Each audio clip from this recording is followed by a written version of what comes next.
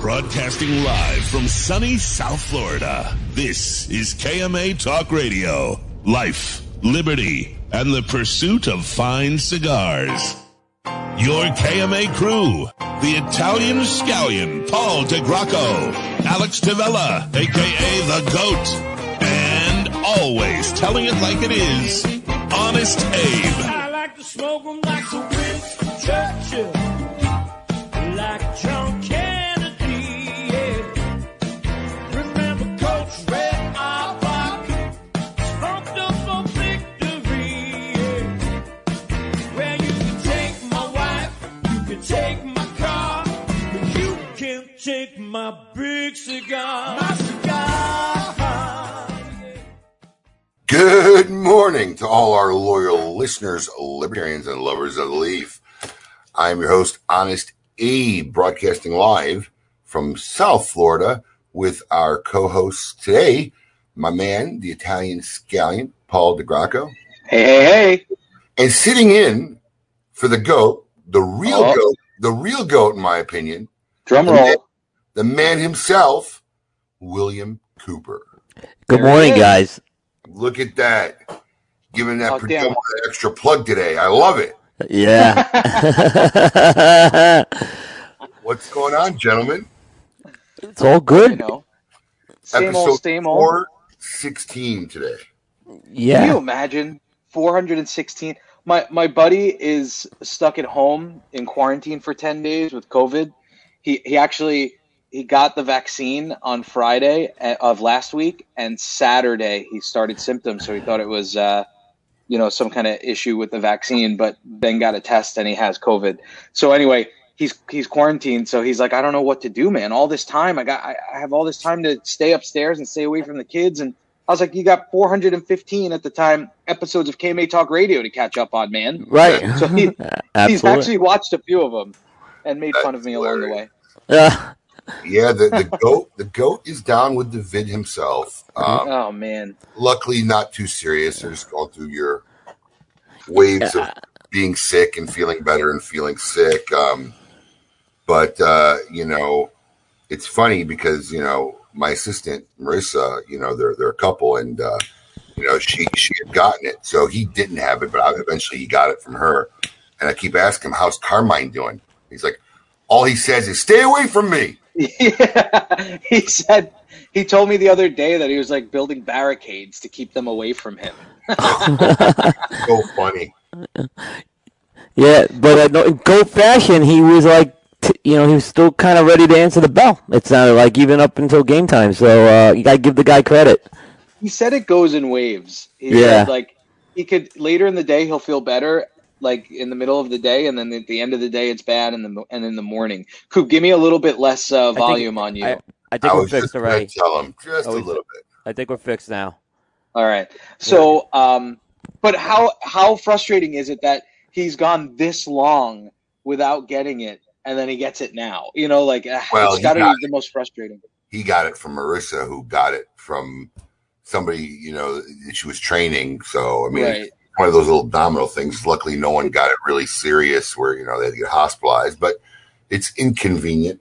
And they found it right away. So they're quarantining themselves from friends and family and coworkers and all that. But geez, it just stinks that like this, they went this long. Like, look how far you've come. Yep. But are you going to get vaccinated, Abe, or is that something you don't want to talk about?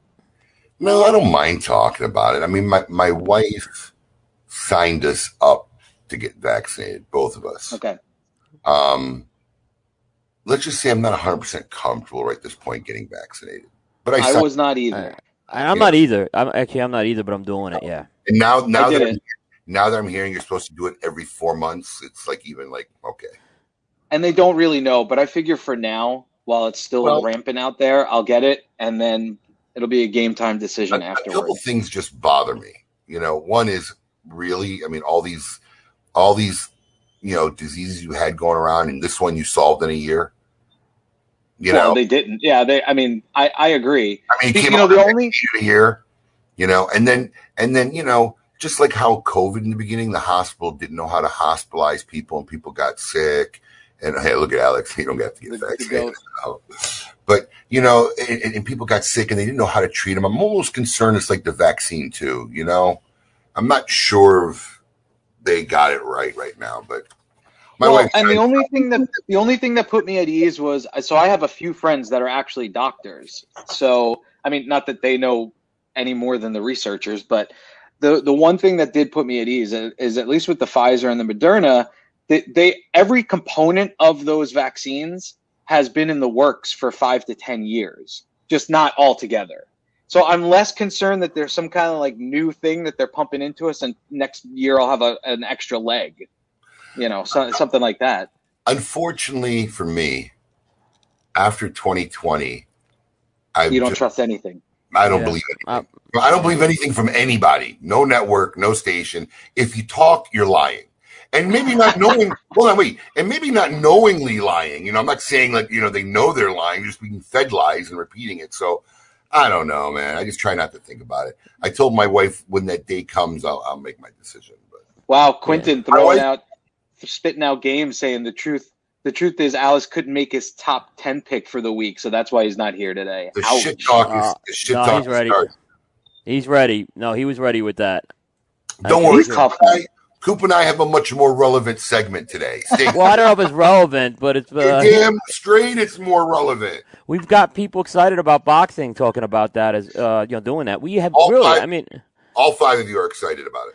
No, I'm telling you, we get a lot of feedback throughout the week on that segment. So I mean, maybe it's the whole top 10 concept, but people have actually come back to me on that, which people haven't talked boxing with me in a long time. So we're gonna move stock prices today, Coop. It's funny. Coop's just excited to talk about anything other than the Masters. I almost put my Masters hat on for you today, Coop, but I was like, I don't want to give them a free plug.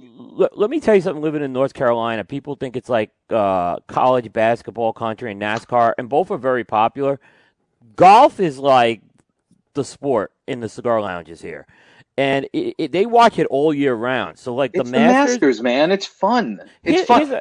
I don't watch any other golf tournaments. I watch the Masters. Could you actually, with the exception of Tiger Woods, identify any of these golfers walking down the street?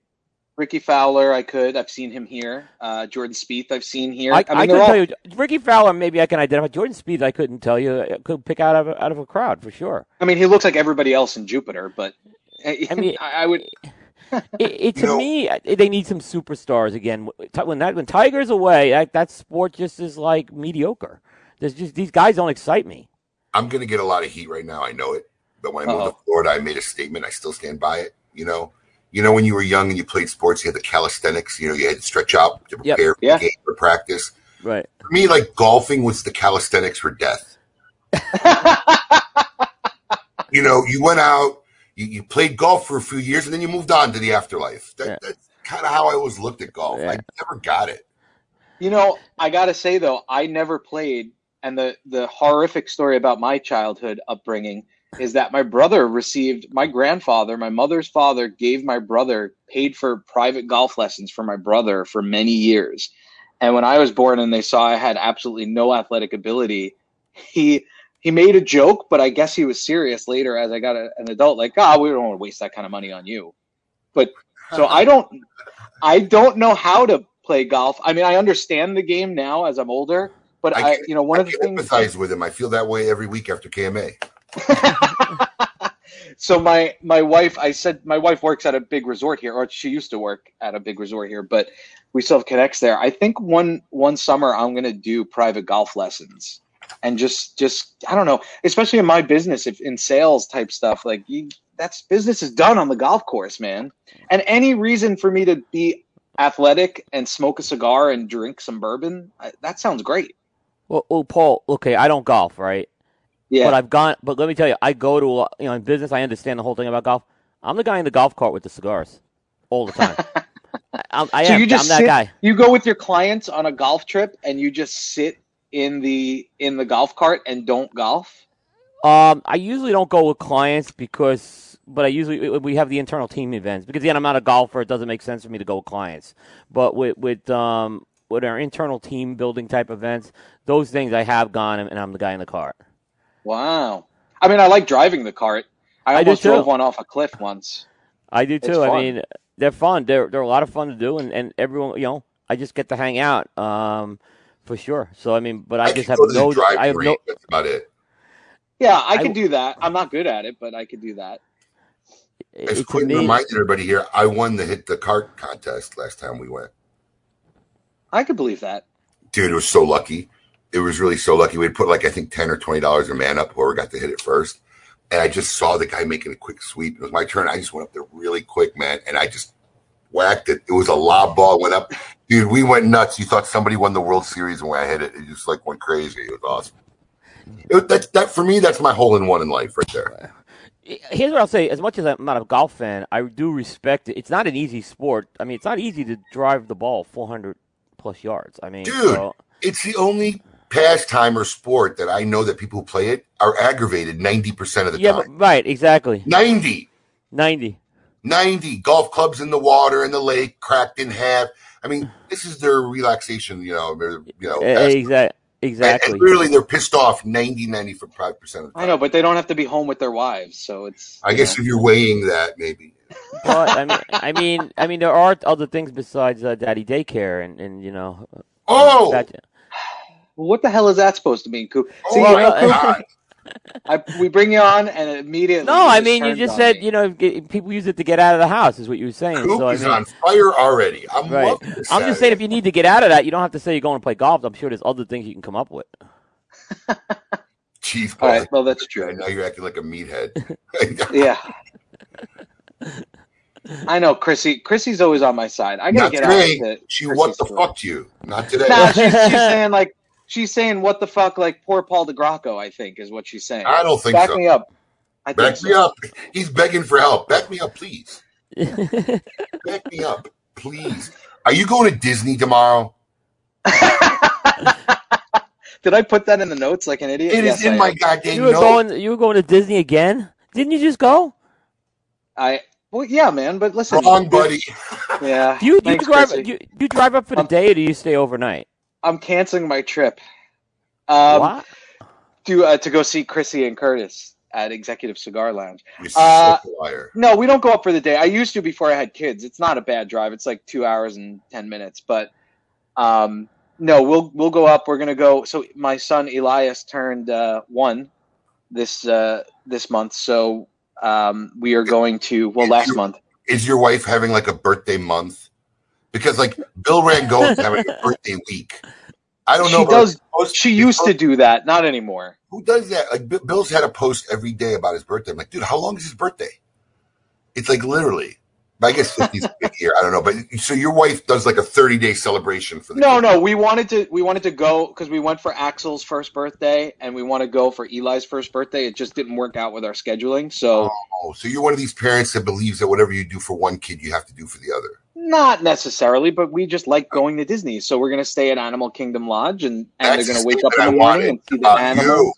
It's about you. That's fine. Yeah. So do you see Animal Kingdom Lodge? Do they have like giraffe walking around and stuff like that? You wake up in the morning, Coop, and you stand on your balcony, and you see, like, I'm sipping my coffee in the morning, and I see giraffes and I thought that was the case. Yeah, I thought there's something like that. Listen, it's freaking just come amazing. to my house in the morning with the kids. It'll feel the same way. This morning it kind of felt like that. I'm not going to lie here. So I'm going to be in Orlando around Memorial Day, and I got an announcement. I am not going to Disney. So I will not be going to Disney. I will be going to Corona Cigar. I'll be going to Cigar Hustler. That's where I'm going. And when I come down to Florida, I'll be going to smoking. That's what I'm doing on my vacation. Cigar Hustlers up in the Orlando area? It's close. Yeah. I forget the city they're in. It's not Deltona. far. I didn't know Deltona. They're in Deltona, Deltona, which is right around where we stay, because we rent this house every year in the same place. So why don't you stay at Animal Kingdom Lodge? because I like having a house I can rent and smoke at. Yeah. Now, are you going with the missus? Yes. So nice. I'm gonna go to Miami in South Florida first, and then I'll catch up with the missus in Orlando for that week. Now I want to ask you, Will, since like you're really the veteran out of the three of us here in this room, did you raise your kids equality for all? I mean, I don't think we went against the concept of that, but I don't think there was this program. Hey, we got to have this equality for all concept. No, I mean, They were all treated fairly, I think. I'll However, give you an ex- I treat them Hold on. fairly. I just also teach them that it's not one for all one. Whatever one gets, it's for all. oh no, I agree. I purposely do that. I'll be eating a sandwich sometimes, and one of my kids will come and ask me, "Oh, can I have a bite?" I'm like, "Sure." Then the next one will run up, "Can I have a bite?" I'm like, "Nope." No, right. I'm like, "What? You just gave him?" Well, that's the way it goes. Sometimes he'll get it. Sometimes you'll get it. Sometimes you'll both get it. Sometimes you'll none get it. Well, no, I agree with that. I mean like big things, I guess, is what I would talk about. Like if we do a big birthday party for the first birthday, it doesn't have to be the same exact type of thing, but we'd like to do that. I get that from my dad because I remember back when I was in college, my dad said, well, one, you have to take out loans and we'll pay it back the same as your brother if you finish, and if you finish within a period of time. Especially with financial, did he put at least a criteria on how you had to finish, or just finish? Yes, no, he did. It had to be at least a 2.0 GPA.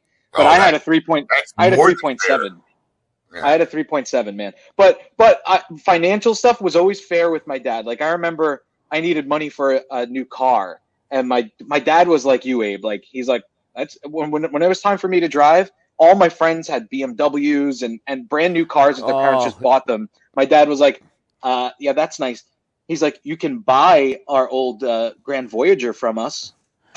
Well, I couldn't believe it. With all my kids, that's the exact same story. I've seen them get BMWs, Mercedes, and try living in South Florida. Yeah, and I gotta say, all my kids, they bought their own cars, the exception of my daughter. She was gifted one from my grandfather. That was the only not my grandfather, my father. But not from you. So that's fine. She would have bought it. I mean, but all my other three boys, they've all bought their own cars. I was gifted my first car, which was my mother's Chevy Citation. I know half the people are gonna have to Google it to even see what a Chevy Citation. I know what a Citation is. Yeah. But they gifted it to me because my mom was gonna get a new car. So that was the car I got at 16. It was on its last leg. Wasn't much left. I think I got it for a year, and then finally the transmission went out. That's kind of how my first cars were, because it was then my dad took me to co-sign a loan to get my real first car. Was a Mercury Cougar. Of course it was. Yep, at 17, I think it was like $6,000 used car. So Chicago. Yep, co-signed the loan for me. Yep. I made the payments, and then when I went to college, she was nice enough to help with the payments while I was going to school. But I co-signed my first loan. And so my first time I borrowed money, like financially, was like at 17. Yeah, I mean, but there's whole little things like my kids learn to do, like get the car registered, get the car inspected. Of course, get the insurance. The insurance, I mean, we pay through me, but they pay me. They don't get all that. They do. That was one thing I did get. I got that for free. But I feel like for my insurance. I don't understand just throwing this like you mentioned a Mercedes or BMW to someone who's 16 or 17. I mean, look, each of my kids have had to have, especially my oldest son, has had major fender benders too. It's driving's a little bit of a precision skill. I just wouldn't start off with something like that either. They say statistically, if you're going to have an accident as a new driver, it happens in the first 6 months. Yeah, it happened with my oldest son has had the worst luck, and he's lucky. He's lucky, yeah. I did it in the first 6 months because males. I was the oldest in my grade, so I was like one of the first people to start driving. So all of a sudden, I was picking everybody up every weekend, and we had this thing about trying to get to a White Castle every weekend, and for some reason we always got deterred by something. So literally, for 4 or 5 weeks straight, we never made it to White Castle, and then love it. I mean, literally, something would happen. We chased some car or some group of people we saw or whatever. So we always got distracted. And then one night on the White Castle episode of trying to get to White Castle at probably 1 in the morning, I just did a blatant Yui without looking, man. And this car just rammed into the side of us. So first 6 months. I can't make fun of you. I mean, I've had more accidents than I care to admit. So it just probably is what it is. Over the dashboard. Yeah.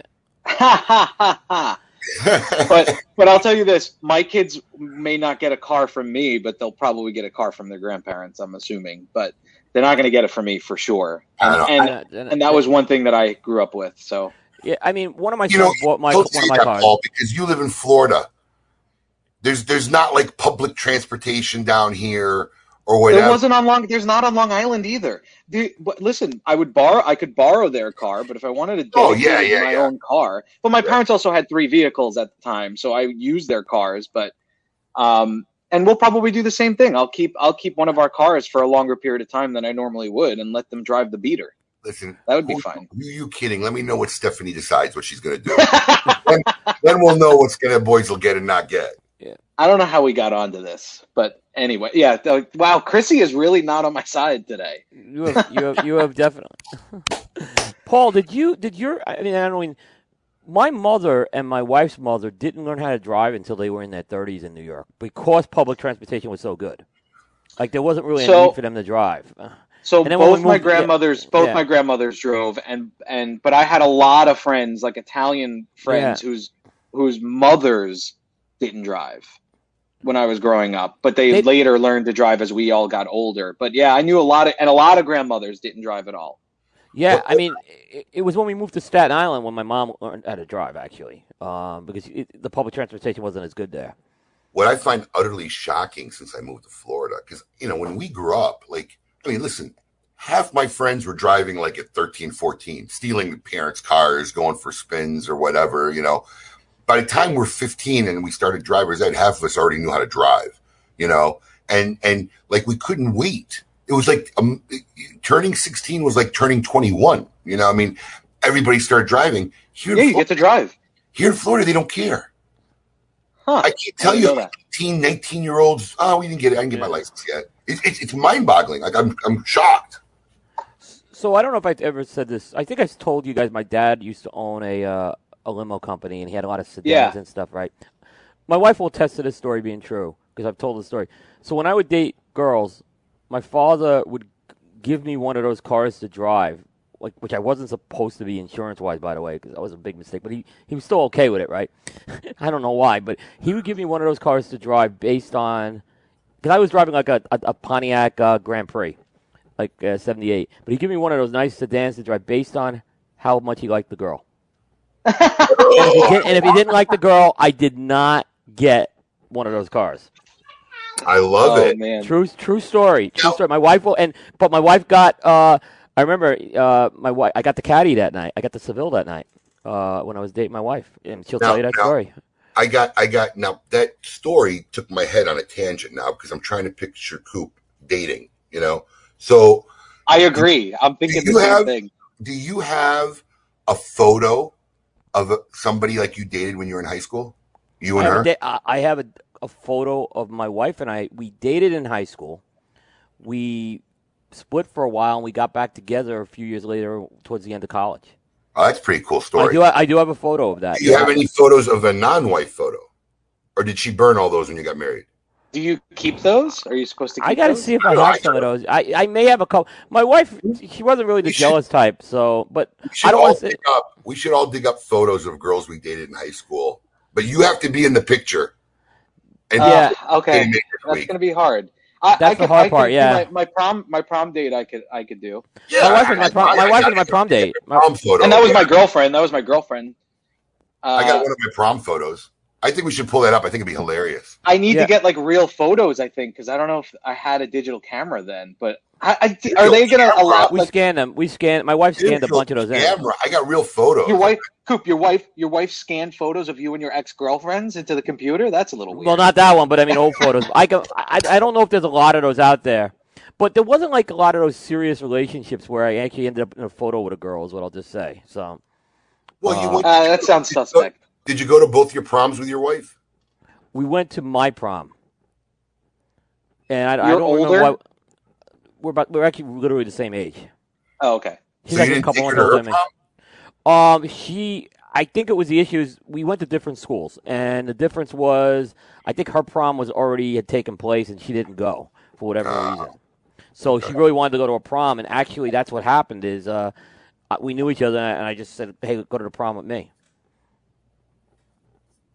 All right, let's make that a project for one of the KMA shows. See I don't know if what about are the ex-girlfriends going to be okay with that? I'm sure there's some that are not out of here. You know who you are, where to find you now. Put it up.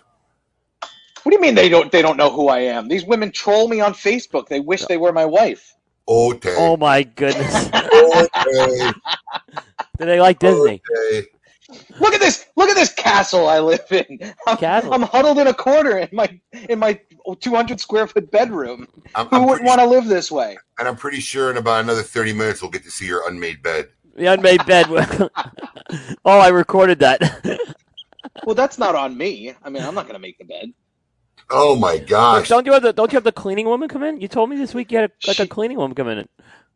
No, are you saying All that? right, cool. Are you Call saying me that out. making the bed is Stephanie's job? Is that what you're saying? No, I would never say that. That's what it sounded like you said. I would never. Say it. Say it. I'm if gonna it's sound. I'm gonna sound like that clip. It ain't my job to make the bed. Oh yeah, Let me ask you a question, Abe. Do you make your bed?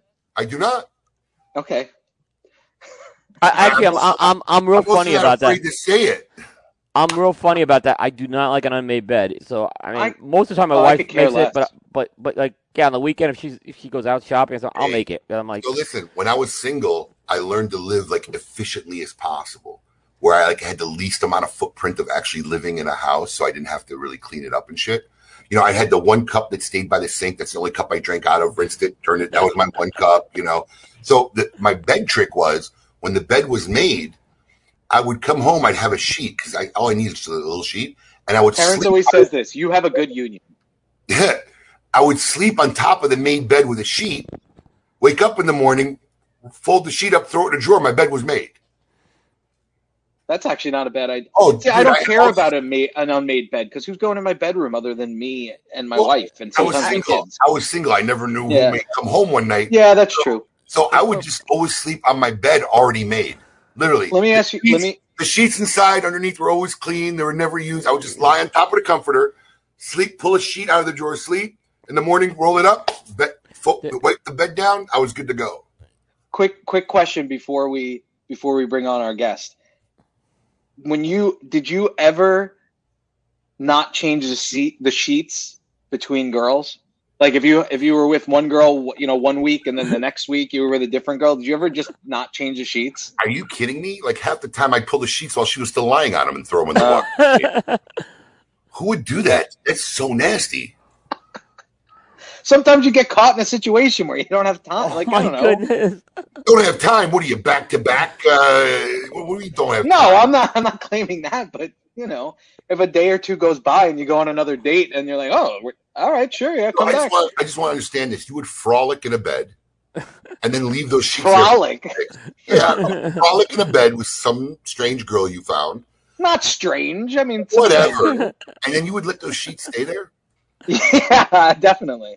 Until the cleaning lady came. But then again, you're also the same guy who doesn't wash his face in the morning. I did not wash my face this morning. That's Yeah, true. I don't. It's like the first thing I do. I can't wake up till I go to the sink and wash my face. I don't know how you don't wash your face in the morning. I don't know. I showered last night before I went to bed, and then I Dude, woke your up body this morning. secretes stuff while you sleep. You Sleep. can Dude, I don't know what kind of sleep you're doing. My body doesn't secrete stuff. Sure it does. Well, anyway, we have a guest on the show who has been on the show, but never on like the formal KMA Talk Radio. We had him on briefly as a guest when we were at Lazona Palooza. I think 2 years ago. Yeah, So it's 2 years ago. I think it's about time for our Meet Your Maker.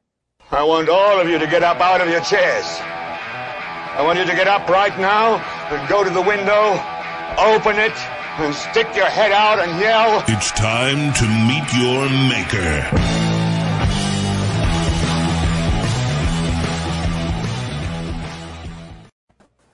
So big KMA Talk Radio welcome goes to Justin Andrews from Scandinavian Tobacco / General Cigars, focusing on the Diesel brand, correct? Did I get that right, Justin? That's pretty close. You got to throw Fords in there somewhere. So my business card is getting longer every day. Do they write all that on your business card for real?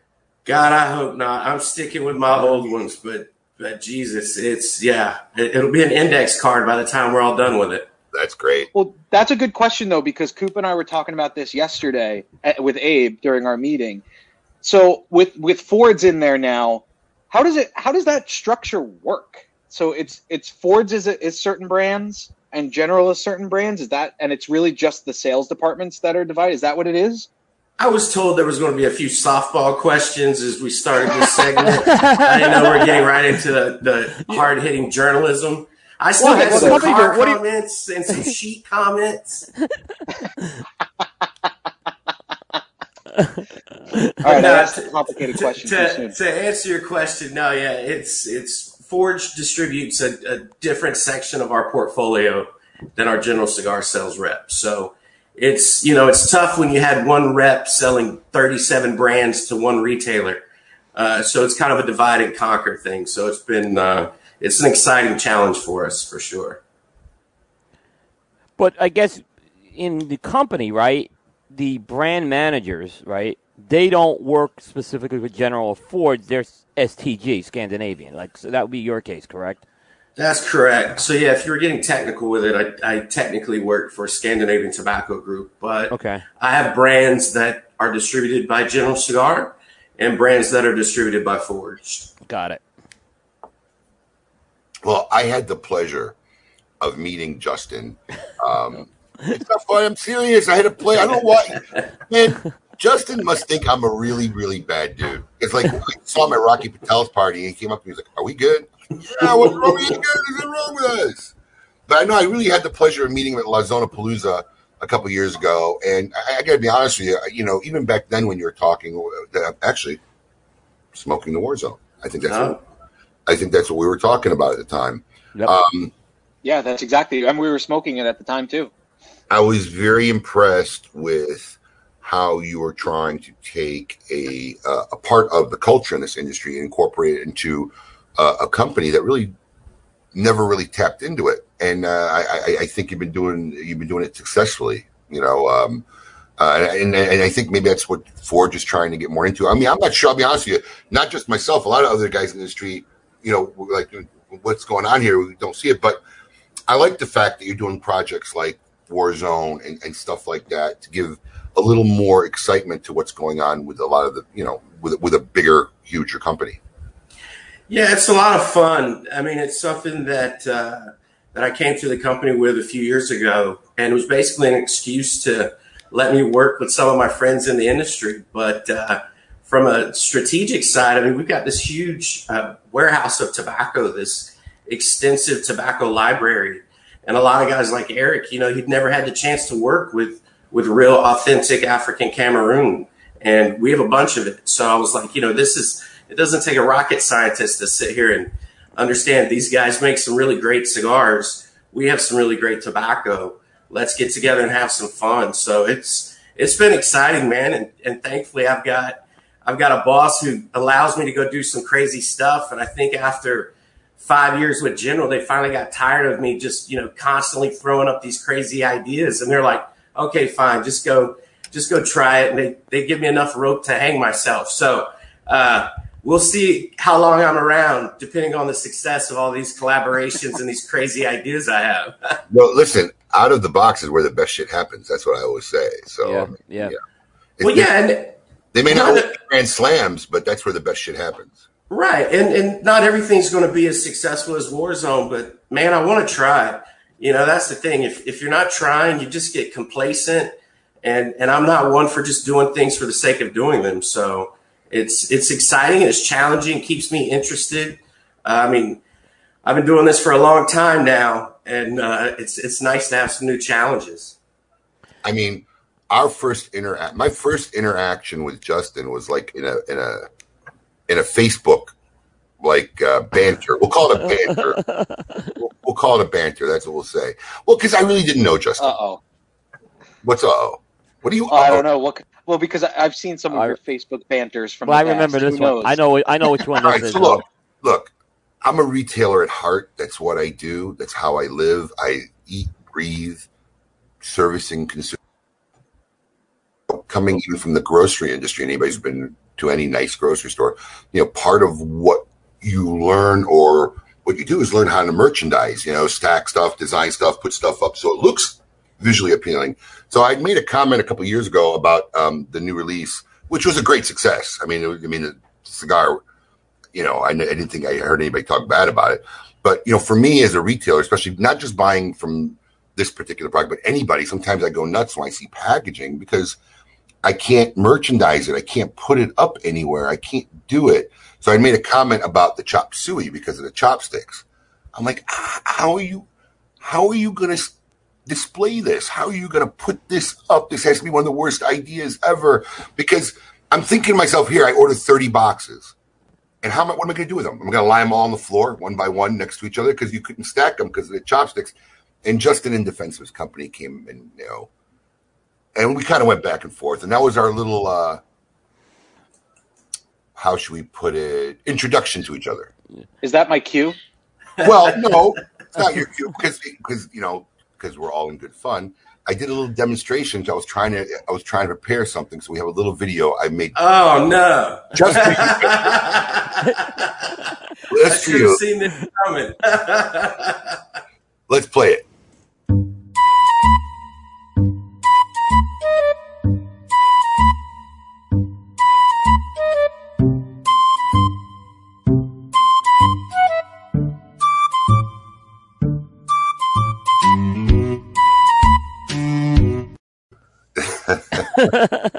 It goes on for a long time, so. Yeah, he did a loop. Oh, man. That was all in fun, brother. This is an entertaining show. We had to throw it up there. But listen, you were right. It was a successful band. You did great. But like me being the hardcore retailer, I made a statement at the time. And we had fun with it. And then we ran into each other in La Zona. And it's all in good nature. No, by the way, Abe, it was a lot of fun. Yeah, and you weren't wrong. You you were right. I get a little stubborn sometimes. It's funny, at General, we're kind of like a locker room. Internally, man, we'll challenge and fight and argue, but as soon as we leave the locker room, it's like defend until the death. So sometimes I get caught up in things, and I was looking at your post, and I was like, well, he's got a point, but hopefully this thing sells out fast enough to where you don't have that inventory problem. But I will say, hey, you were kind, because I remember one of the comments, you were like, Justin, I appreciate your passion. This still doesn't solve my inventory issue here, like my merchandising problem. I did notice, though, the year after with the Kung Pao punch release, which was the follow-up, you could stack up those Chinese takeout trays. I'm just saying. That's right. We had Abe's face in our conference room, and we had some of the comments, and I was like, guys, how are we going to solve this? Listen, if my blunt comments sometimes make something better, I'm all right with it. Well, you'd be surprised. Look, I've always said any good manufacturing company should have a seasoned retailer, working somewhere in their company, because there's a lot of things I'll never understand about what you do, whether it be tobacco growing, production, logistics, whatever it is, because I don't do that every day, and there's a lot of times, and I've seen it because I've sat on advisory boards for some manufacturers, they just don't see sometimes the plate of what a day-to-day retailer's got to do or go through, or sometimes they'll create, especially in the accessory market, they'll create a product like, one of the products I really liked, he sat in my office, was the Bugatti guys, who had the little fuel cans. And they were showing it to me way before they put it on the market. I'm like, this is cool. I kind of like that you have an extra can. I even told them it'd be cool if you did a little marketing campaign, how someone's lighter didn't work, and you could take the can out and pass it to a guy. You could do a little shot and charge it up and put it back in your lighter. But their packaging looked like basically a vape or an iPhone box. And I'm like, the beauty of your product is not going to be translated anywhere. No one's going to understand it. It's something that needs an explanation. And if you're going to depend on the people who work the floor all over America to be that interpreter for you, yeah, you're going to have a hard time. So a lot of times they don't realize what we have to go through and the struggle on the, in the retail doors. But, No, that's a really good point. I was fortunate one year. They pulled me over to our sales organization. I got to travel with all of our sales reps, and it really was eye opening to go to these retailers and some very simple issues that I just wasn't aware of, like the front mark name on the size of the box and how big the font was. I've had retailers that are like, look, when I'm 3 rows up and 30 boxes deep, it's hard for me to see if this is a Robusto or a Toro if you only have it on the front of the box. And so that's one of those things. So you're right, Abe. I mean, we've got some really good insight from our retail partners. And then you've got some guys that are, you know, it's grab and go. They're just merchants, whatever. Then you've got actual like aficionados and retailers that are passionate about the product, passionate about how it's displayed. And you're right. Sometimes as marketers, we sit in our ivory tower and we come up with these great ideas. And then, you know, Joe, the retailer's like, this is great, but how can I merchandise this thing? And I've worked with some people before that are like, screw it. They'll figure it out. And then, you know, so we do try to be mindful of that. I've gotten that from a manufacturer. I can't just stack them sideways. What do you mean stack them sideways? I've gotten that comment like, this won't work. You want me to order 50 boxes, or where am I going to put 50 boxes that won't stack?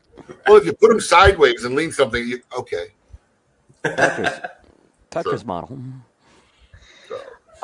Going back a little bit though, Justin, before we hit the break, I want to touch on your beginnings, because you have kind of a unique story to how you got into the business, right? I mean, kind of like right out of college, you kind of jumped into a somewhat top position in a smaller company. Tell us about that. Yeah, well, I feel all of us that have been in this industry for a while, we kind of have a unique path. And even from explaining to people what I do for a living, there's never that, oh, okay, I get it. It's like, you do what? Cigars? Like, that's a thing? But so, yeah. To do that? Yeah, so it was a unique path. So I come from a family of tobacco farmers, cigarette and chewing tobacco farmers in North Carolina and Virginia. So I grew up around tobacco my whole life. I was used to it. Abe, when you were talking earlier about driving at a young age, I remember driving my grandfather's F-150 when I was like 13 years old around the farm, practicing learning how to drive stick shift. So like that's how I learned how to drive. So when I turned 16, I mean, it was like Christmas morning. I was so excited, you know, ready to go get my license, but I'd been driving for years. So I grew up in that environment. I grew up going to tobacco auctions. I grew up, you know, picking tobacco, and never really had any desire to be a part of tobacco. When I was a little bit older, my family sold the farms and kind of got out of the business. And I went on to pursue other things. And when I came back to college, I was a junior, and it was right in the middle of the recession. And I was, you know, looking for work and looking for internships, which back then is kind of like now with COVID, there just wasn't a whole lot of opportunity for young college grads or people looking for internships. And I found a Craigslist ad. It said, looking for marketing intern to help start a premium cigar company. I was like, well, I know tobacco. And at that point, you know, I didn't understand there was a difference between cigarette tobacco and cigar tobacco. So that's why I can do this. So I applied. I think I was one of like 35 kids that applied, but I took it a step further and kind of put down some ideas on paper on my route to market, how I would introduce a new product, some kind of guerrilla marketing tactics. And fortunately, I was the only one that did that. And so I got the internship. And it's funny, my first project was to basically copy the Rocky Patel retailer list off of his website and put it into a Excel spreadsheet so we could send some samples off to retailers. And fast forward a few years later, I had 50% equity in the company and was vice president of marketing, and was basically running our very small micro boutique company. And man, I fell in love with it. I graduated in 2010. Lou hired me full time, and in January of 2011, I went and spent 30 days in Nicaragua. So it was kind of baptism by fire there. So really got to see some interesting parts of the industry. And I mean, everything from sweeping the floors to learning how to roll cigars. And now, you know, 11 years later, looking back, that experience was invaluable. It was truly helped shape my career. So yeah, little did I know that would be my only professional job that I've had to date. So it's and obviously now working for General, I'm on the other side of the fence from a micro boutique. So that could be a whole other segment of how I had to adjust and learn what it was like to actually have some money. Yeah, but I like the fact that you're bringing the component of the micro boutique to your new job. I think it's pretty cool. Well, it helps because we were just, you know, scraping and clawing for for everything that we could. And 2009, 2010 was kind of pre-boutique boom. I think it was us and Roman Craft. There was maybe a few others, but there still wasn't this like abundance of boutique cigar makers. And fortunately for us, we were vertically integrated. Lou's uncle, Gregorio Vasquez, has a cigar factory in Esteli called G&G Cigars. So we had this very, kind of poor man Padron model. We didn't have sales reps. We had very basic packaging, box press Nicaraguan cigars. And within our first 3 years, we were in about 350 accounts across the country. So it was pretty successful to start, especially for two guys who didn't know what they were doing.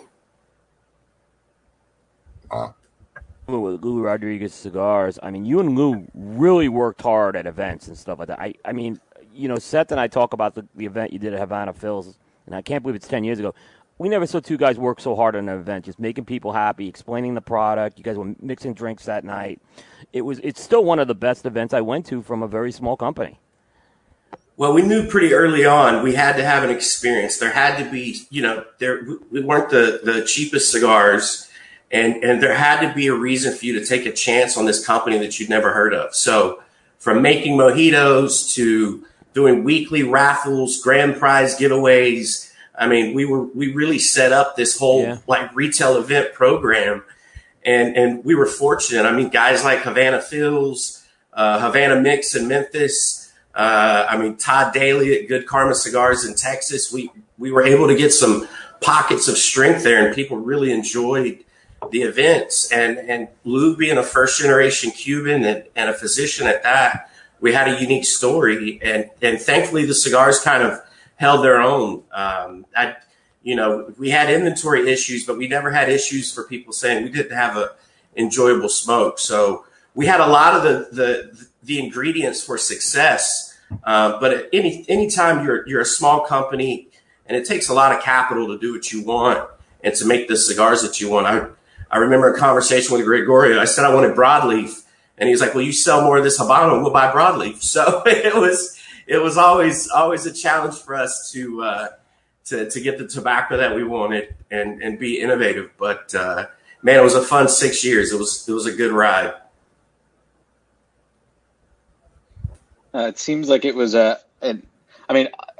obviously a great time for you, but like an extremely great learning experience for you. I mean, obviously, look where you ended up with that kind of experience. Yeah, and it shapes everything that I do today, because you know what it takes to get things to market, and you understand what it's like to you have to connect with each of these consumers. I mean, because it's a choice. We're trying to add value to everyone that purchases our cigars. And I try to keep that in mind now, especially that I'm dealing with these mega brands and these historic brands that have been around forever. It's still trying to create that connection and that thing that makes our product different and makes it special. So I keep those things in mind, and I wouldn't want to replace that experience with anything. Traveling around on the road 250 days a year. Begging and pleading to get 2 box orders, man, it really makes you appreciate the things you have. And I laugh when people see an Instagram post that I make and they're like, "Oh, it must be nice." And I'm like, "Yeah, but you weren't with me when I was driving in July from South Carolina to Georgia, staying at the Fairfield Inn, and my clothes smelled like 15-day-old cigars, and I'm eating McDonald's." Like, yeah. This is the good stuff now. That was the beginning. It's funny how people make those assumptions because they don't know the road traveled. I think we get that all the time. People look at our organization, our company, and especially if they just met us or just found us, they think, "Oh, wow, these guys are," they don't know when, we were struggling every day and, shuffling whose bills we were going to pay to make sure that, everybody kept shipping us, and, the whole road. I mean, it's most people don't realize it. So yeah, that does happen a lot. We have a couple of Ask KMA questions I want to get to before the break, so we don't miss them. First question is this. I think it's kind of a cool question. Oh, my screen just moved, but it was about, and this is kind of good because if you want to plant the seed, now would be a good time to do it. If you wanted to do a collaboration with somebody you haven't done one to date, who would be at the top of your list? Oh, great question. Fortunately, we've got we're not going public yet with anything, but I've got some really cool collaborations lined up for the rest of this year. But the guys that I've looked up to in this industry for a long time, guys like Eric Espinosa, guys like Pete Johnson and Dion and Matt Booth, all the boutique guys that I really aspired to grow my small company towards. I mean, these are guys that I really look up to. And even from a factory standpoint, working with El Titan de Bronze on the new Cohiba Serie M and working with guys like AJ, I've been pretty fortunate to work with a lot of the guys that I've looked up to for a long time. And there's definitely some guys that I still want to work with. And hopefully we can make that happen. You don't want to name anybody? Somebody that's nowhere on your radar, that you're not working on anything with? That, hey, this is somebody I'd like to work with one day. I'm trying to think if there's somebody that I don't know or haven't had communication with. Probably at this point, you've probably talked to everybody one way or another. Well, fortunately, sitting in the seat that I am with our company, when we call you, most people usually answer the phone. But I can tell you, I mean, I smoke everybody's stuff. And I mean, I'm a cigar nerd. I geek out. And I mean, I remember the first time I met Ernesto Correa. I remember the first time I met Jorge Padron. I remember the first time I met Rocky. And even some of the guys that I haven't met, guys like Kyle at Warped. I'm a big fan of what he does. Hey, he lives in our backyard and I haven't met him, so don't feel bad. Yeah, no, he's a good dude. I mean, Skip and I have a lot of fun at each other's expense, but I can't knock what him and Mike Rosales have done. He's a great guy, and Andre at Viaje. So, man, if I had it my way, we'll work with more people than not. So I've got a big list there. I got another KMA question real quick. This is probably obvious and doesn't need answering, but they want to know who's better at baseball, you or Eric Espinosa. All I know is if Eric Espinosa plays baseball anywhere like how he plays poker, it's got to be you, Justin. He told me that he was definitely in his prime. He was definitely a better baseball player than I was. So I've heard he's a pretty good softball player too. Wait, no one doubts that that's what Eric would say.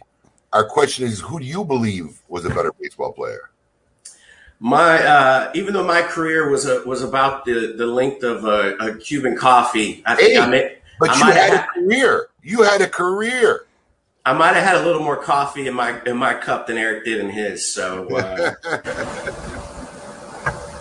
yeah, we have definitely heard stories from Eric about how great a baseball player he was. Nobody's been able to corroborate it. No.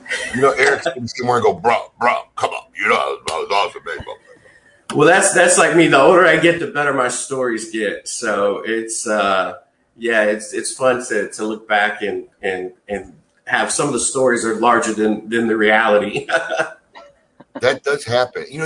As you get older, and I know it's just me, but not just that, but like even things you thought was awesome, or you thought like a movie or a place you used to eat that you haven't been to in 20 years, like a movie that you enjoyed and it was one of your favorites, and then you make somebody watch like, wow, that movie kind of sucks. You ever do that? It's funny. This just happened to me.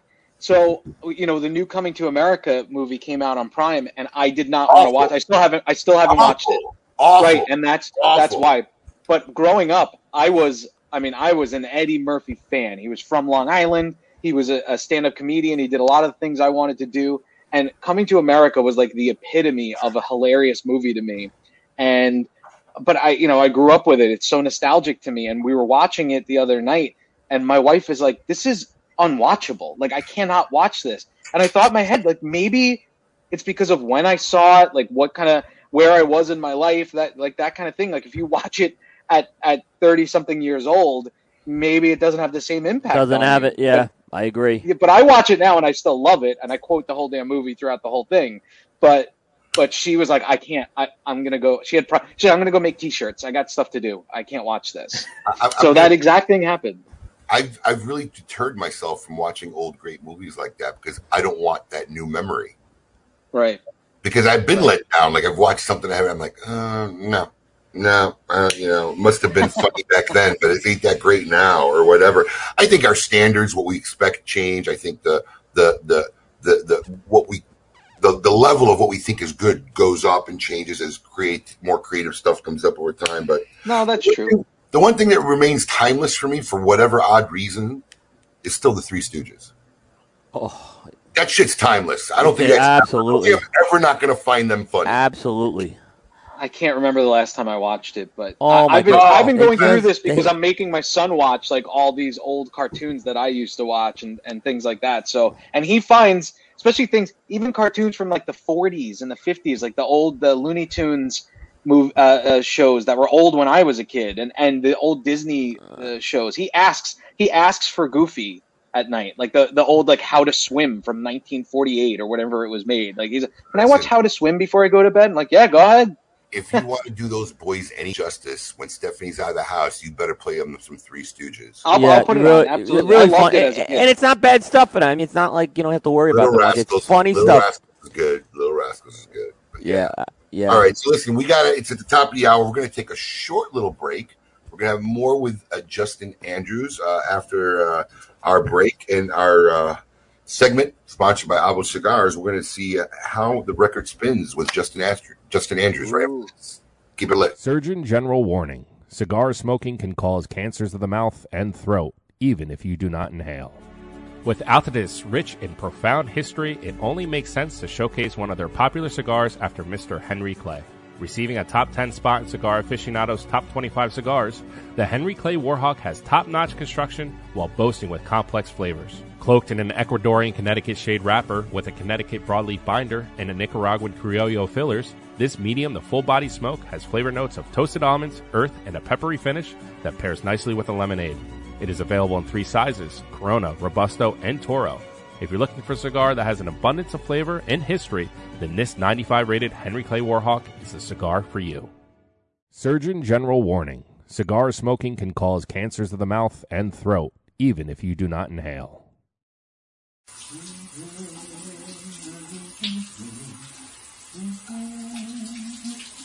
Oh, it's just you. Who doesn't love a shower sip of a good glass of wine? And our friends over at KMAWines.com, they have some great wines from Bonner Private Wines, like this Sunal from the winery that's up 8,950 feet in the air, one of the 3rd largest vineyards in the entire world. You know, we work so hard. You gotta relax. You gotta enjoy the finer things in life. A great cigar, a really, really great wine to pair it with, and that's exactly what I'm doing here. So check out KMAWines.com. You get a discount because we know each other. We're buds. We're pals. You get a discount on shipping. You get a discount on products. KMAWines.com, and tell them that Paul and Abe sent you. I'm going to be late back to the show while I finish this and finish the shower. So see you at KMAWines.com. There you go.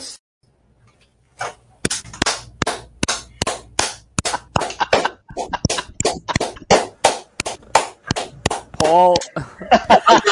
Standing ovation. Wow. Paul, listen, Paul, man, I gotta really give you credit, man. You take a lot of stuff, but man, you got balls, man. I gotta say that.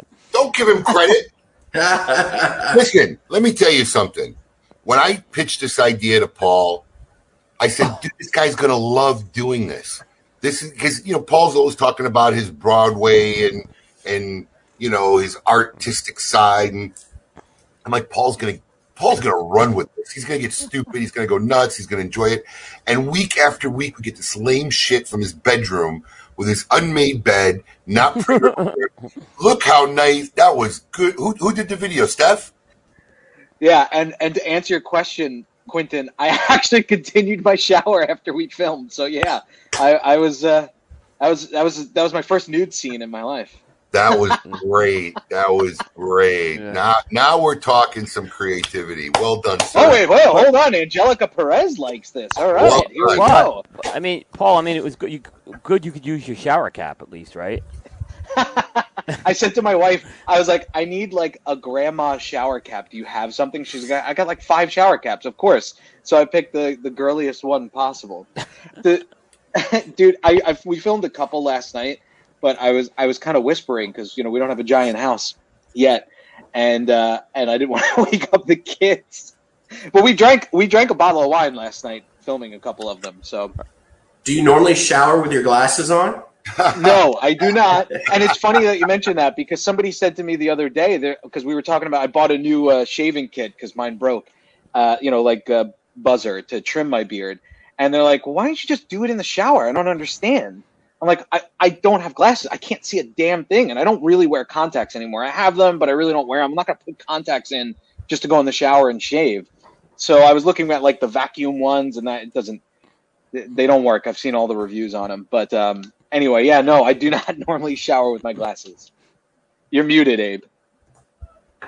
It was very nice to have you see some creative, finally, input and put a little bit of pizzazz in that spot.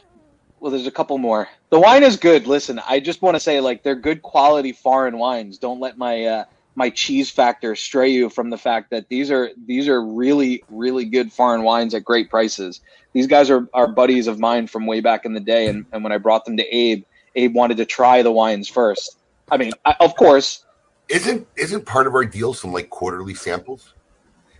I think it is, actually. I'm gonna have to reach out to him. Yeah. I spoke to him the other day, actually. So Listen, yeah, Paul gets this big shipment and he goes, "Here, Abe, they sent you 2 bottles of wine."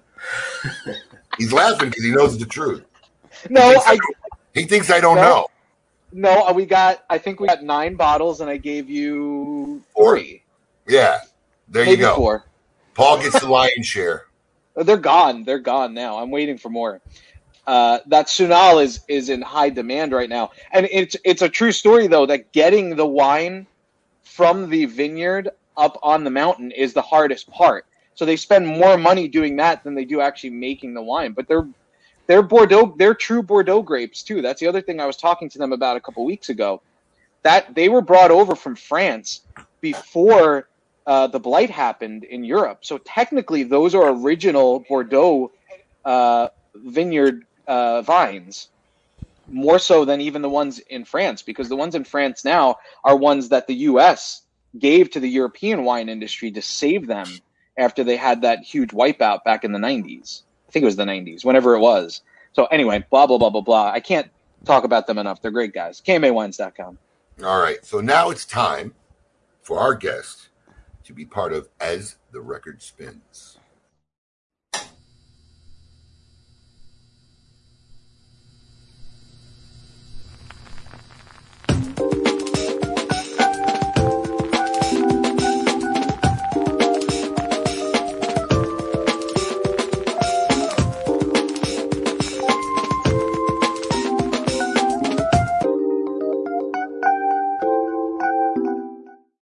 All right, so every week our good friends over at Alamo Cigars, Eddie Guerra, he gave us a list of questions, and we asked our guest a question. Now, this was picked out random, but I think it actually works really good having you on, especially with your background of how you came up in this industry and what you're trying to do these days. So I'm going to ask you this question, Justin. Now, let's just pretend that Scandinavian Tobacco General Cigars didn't exist. So the company never happened, didn't belong, right? What cigar company would you think you'd be interested in working for or with, and why? Oh, great question. Man. I knew we'd get you, because there's probably so many options in your head. These were actual, I mean, we have to plug and check the names, but these are actual questions that are provided for us, by them. And this question just actually fits because you're such a guy trying to meld 2 different cultures together, right? And I think it's great. And so this is not saying anything about your current employer. We're just saying, who do you see out there as something that you think would tweak your interest and saying, you know what, that could be a company or that could be a person I think I could enjoy working with and doing cool things with. Yeah, absolutely. And I do tease my boss a lot about some other companies and some of the cool stuff they're doing and maybe how I'd be a fit. And then he so kindly tells me, he said, yeah, we'll pay your first year's salary if they hire you. Just take you off my hands. So, that's a good response. But coming from a company, a small family-owned company, I've always looked at family businesses like the Fuentes, the Padrones. You have to admire what those guys are doing from the boutique world. I mean, those guys at Espinosa look like they have a lot of fun. I mean, I don't even know if Jack and Hector really work that much anymore. They're always having a good time. And as far as innovative stuff, man, I mean, Pete Johnson at Tatuaje has done some great stuff. Skip, the Roma family. So, those family run businesses are, I keep an eye on them. They do a lot of great stuff. And speaking of Eddie Guerra, I'm a big fan of Davidoff and what him and Dylan Austin and the guys over there do. So, man, I can't give you a straight answer because there's a lot of companies that I admire. Even Drew Estate. I mean, we're kind of in a similar situation with being a bigger company, but they've got a really good culture and JD's is still rocking and rolling. So those are a few. If I'm in the industry, I'm happy. So I can. Well, let me ask you this: in the last 2 years, right? Maybe 19 and 20. Who has caught your attention the most as far as changing and being innovative or doing things, industry wise? That's a really good question. I tend to focus on more of the boutique guys just to kind of get a pulse of what they're doing. I think Robert Holt at Southern Draw's done a lot of really cool stuff. Again, I've mentioned Dion with Illusion. I really like what he's doing. And a few years ago, especially like Robert Caldwell with the Lost and Found, him and Matt Booth, the stuff that they're doing. What really catches my attention is the outside of the box stuff. Even Alec Bradley with Alec and Bradley now getting involved. They're doing some really cool stuff, pushing the envelope. But I kind of bounce back and forth. I'm traditional, and I love a lot of these traditional companies that maintain quality, and they're just like, hey, we're not launching a new cigar every year. We're staying consistent. But then I also like the gimmicky stuff too. So I'm kind of disjointed. I like a little bit of both. That makes sense. I mean, look, I think if there's one thing that came great out of last year was, I mean, I don't know if it came from last year. I don't know if it started the year before, but it just seems like everybody's kind of become a little bit more innovative and doing cool things. And I think it's good for the culture in general as a whole. Yeah. I mean, I think especially when we're trying to, you've got a new generation and people that are different things appeal to them. We're not the industry of where it's single malt scotch and your grandfather's smoking a cigar on the porch. I mean, we still have that, but you have to adjust, you have to adapt. So I think for a cigar consumer, there's never been a better time to be into cigars because you've got so many different options. You've got so many companies that aren't just, throwing stuff at the wall and seeing what sticks. There's limited editions. There's really cool tobacco. So I think this is a really cool time for our industry, and there's a lot of great product out there right now. I've kind of been dubbing it the Renaissance. It's almost like a little renaissance in our industry that's going on right now.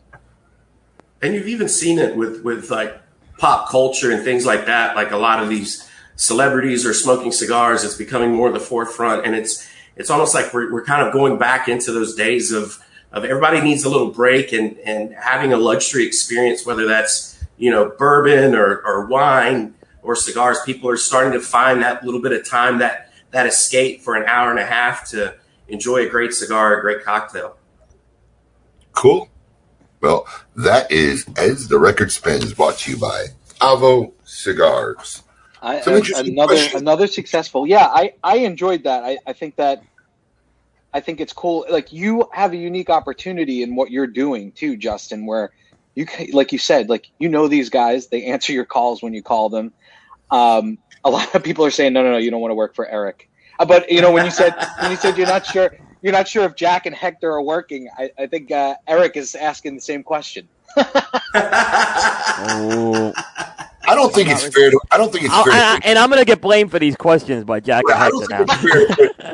Listen, I got to defend my man. I don't think it's fair to put Hector and Jack in the same sentence. Oh, Michael.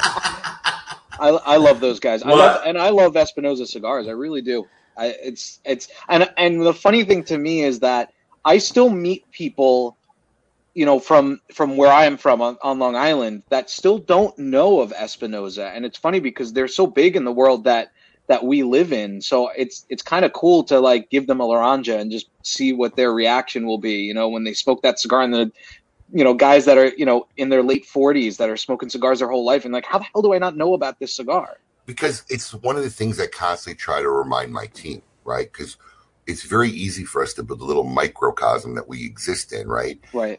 And then we make most of our judgments by what we're seeing on social media. Now, I don't know statistically what the exact number is, and probably Justin's company would have more technical data than we would ever know. But like, my assumption is probably only 20% of those who consume cigars are really on or active in any fashion as far as cigars in social media. So you have this huge portion of the country that enjoys cigars, smokes cigars, but hasn't quite figured out the interactive culture component of it, So they're enjoying a product and not really enjoying the lifestyle. My goal in this industry as a retailer is to get more of these people involved in the culture, because that's the part I love the most about what we do. So, then that's what you forget. So you always get shocked when you go somewhere. How do you not know this brand? How do you? They're not anywhere where they've been exposed to that brand, right? Because if their main source of information is the one local cigar shop they go to, and they don't carry that brand, well, this guy's never going to know it.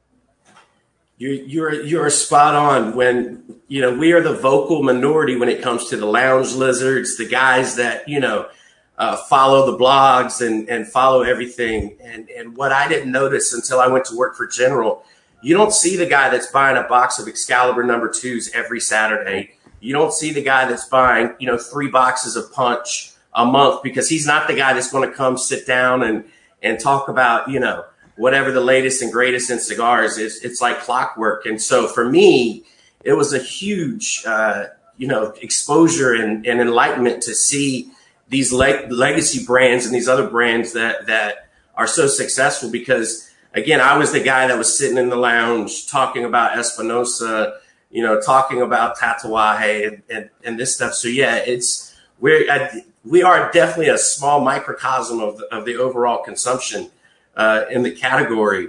And it's funny, speaking of Espinosa, I used to manage the Tarano brand, and Jack worked for me, and we worked together, and we were always coming up with some cool ideas and trying to get stuff to work, and some of our ideas didn't make it to market. And then 6 months later, after Jack has left us to go work for Espinosa, we're making a cigar together. So it's funny how that stuff works, comes full circle. Alan, the fake Alan Rubin, coming with hard facts always. 95%. I'm surprised he didn't put a decimal period after it. Of cigar smokers don't follow companies on social media or read blogs. Well, thank you for giving us the hard information, probably gathered by Santa Clara, who you work for. Appreciate it. Giving out internal company debt. No, I mean 95. But that's the point. Yeah.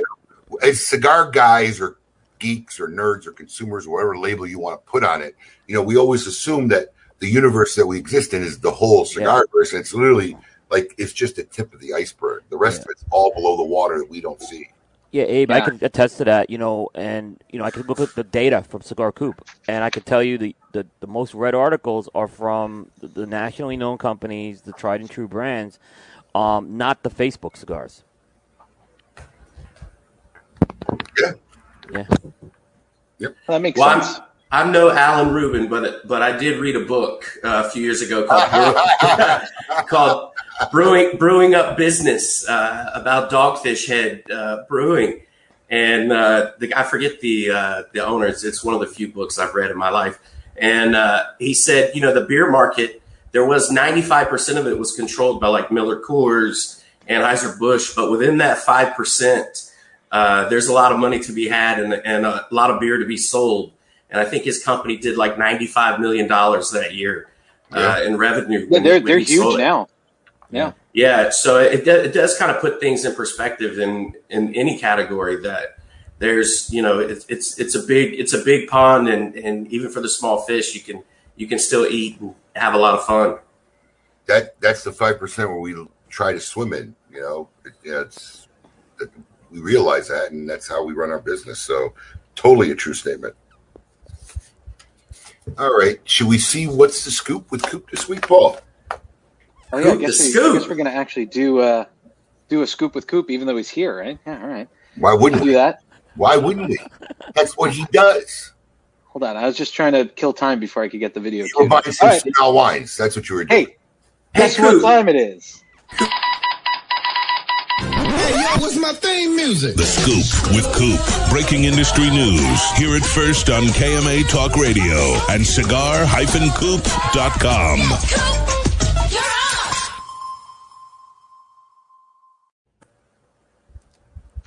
All right.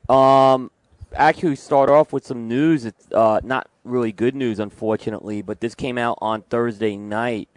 There was a major fire at a farm in Honduras called the La Musica Farm, and that farm grows and cures tobacco for Alec Bradley Tobacco.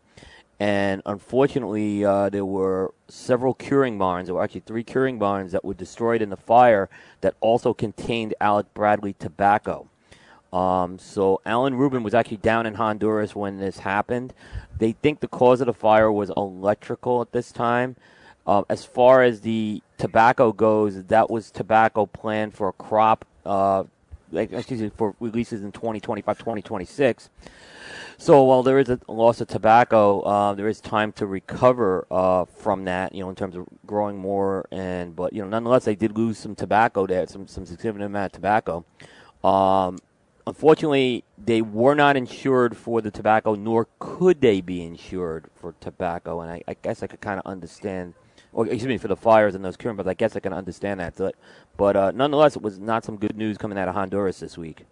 Well, and I spoke to Alec yesterday because I wanted to mention this to him. This picture that's circulating of his dad, of Alan with Hugo, the owner of the farm. I could just it's like the epitome of who the real Alan Rubin is, right? Abe, he's that kind of guy he's saying, I can see what he's saying to him. He's like, don't worry about this. We got this. Yeah. We're going to help you. He's just that kind of guy. And I saw that picture the other day and I just commented on it to Alec. I was like, I hope all is well. And the one good thing is nobody got hurt. There were no injuries or. Yeah.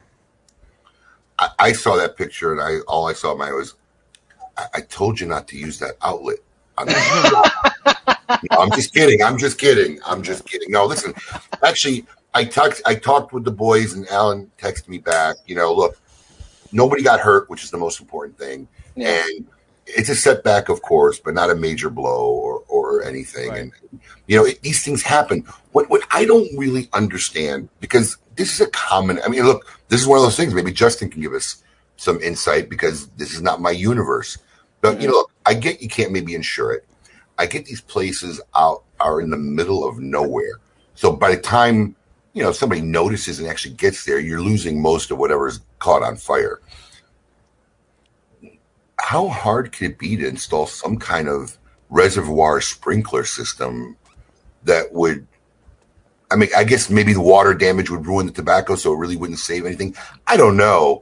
It just seems to be such a common problem. I figured some people would figure out how to try to help prevent it or limit it in some way. And it's happened. We've seen this happen. It happened to AJ a few years ago, Justin, if you remember. He lost a curing barn. I remember it was 1 year around Christmas time. So it's not like this is uncommon. Doesn't happen every day, but it has happened to, we've heard about. I think it happens annually to somebody. Fuente's had theirs. It's happened with Fuente a couple of times, I believe. Yeah. Yeah. Unfortunately, it's one of those things we've become accustomed to. It is kind of an annual occurrence, and Abe, to your point, there's not a simple fix to it. There's a couple factors. Again, proximity to any help. By the time you understand what's going on, and by the time the help gets there, it's pretty much too late in every scenario. More oftentimes than not, it is something to do with electrical, and creating something like a sprinkler system that would conceal the fire but not damage the tobacco is the challenge. But the key is mostly electrical. And it's unfortunate, but it shows again kind of the backside of what we do. We see the cigars on the shelf with the nice label and the nice box, but it's all this work that goes into getting the cigar to that position, and not only curing the tobacco and harvesting the tobacco, but maintaining it and trying to avoid things like this.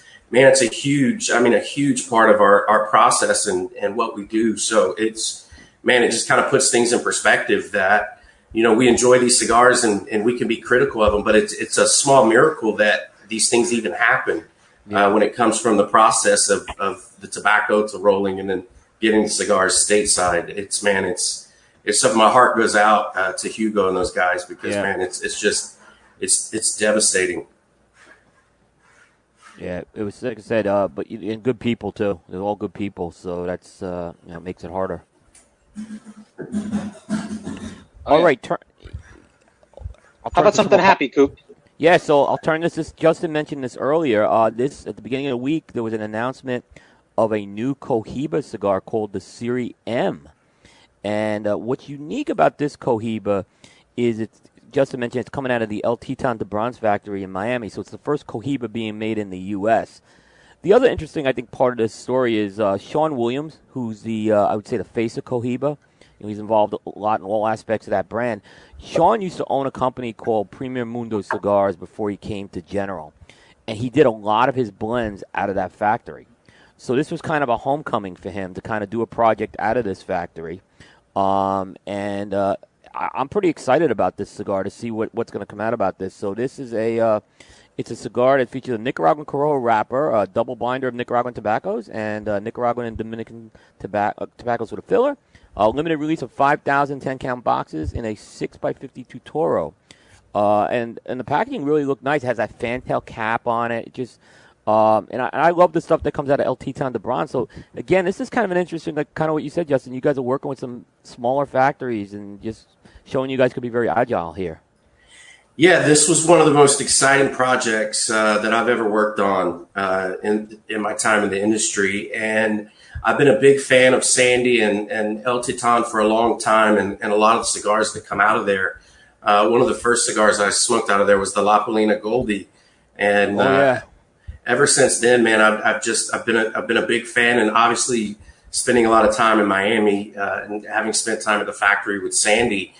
It was one of the things on my list that I wanted to do. And as I was going through the process of kind of trying to figure out what made the most sense and what cigar, what we could do out of El Titan that didn't have a profile that our cigars out of any one of our factories currently has. And Cohiba just kept popping up.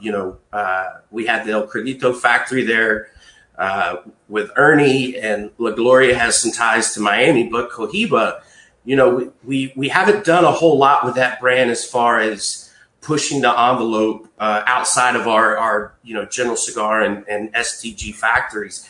So I was a little nervous because, Cohiba, we're very protective of that brand, and Sean is doing a great job. So when I went to my boss and I kind of laid out the pedigree of El Titan and some of the great stuff that they were doing, and I'd smoked a cigar from there that had this amazing Corojo wrapper, and we didn't have a Cohiba in the portfolio with a Corojo wrapper. Obviously, I knew the history there between Sean and Sandy and Willie, and man, it was great. I pitched it to my boss. We took a trip down to meet Sandy, and if anybody's ever met Sandy, it's hard not to fall in love with her and her passion. And the really cool thing, the rollers that she has, we kept it a secret from them the whole time. They had no idea what they were rolling. And when we went down there and finally when the production was finished and we showed them the packaging, the pride that these rollers from Cuba in Miami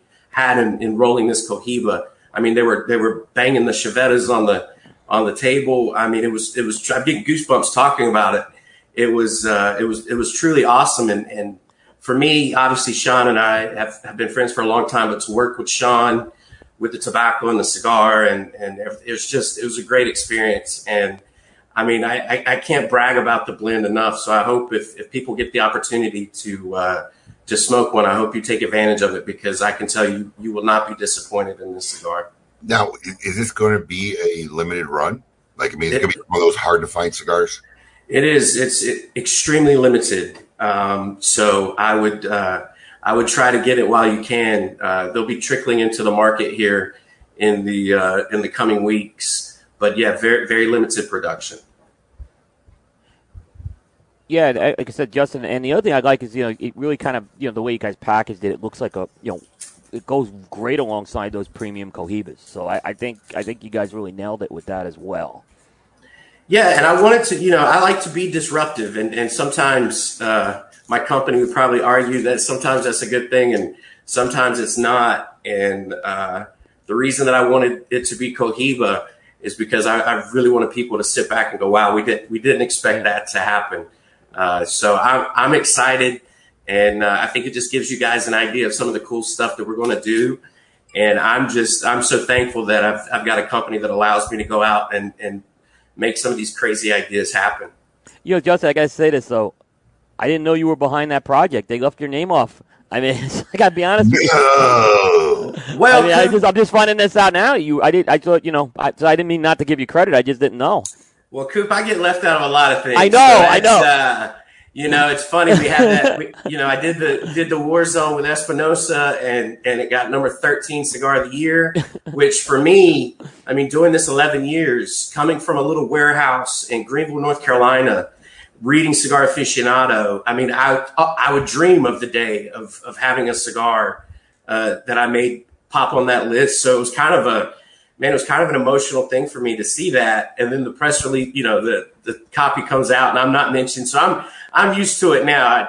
I'm just going to embrace the behind the scenes thing. But yes, as my biggest thing is winning. And I think it was Ronald Reagan said a long time ago, you can get a lot of stuff accomplished if you're not worried about who gets the credit for it. So I try to put my millennial constant need for validation aside and just enjoy being part of the process.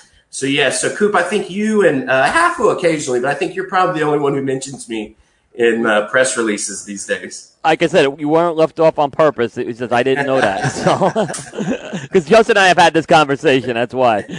I thought Justin would have pinged me saying, "Hey, Coop, you didn't know." So.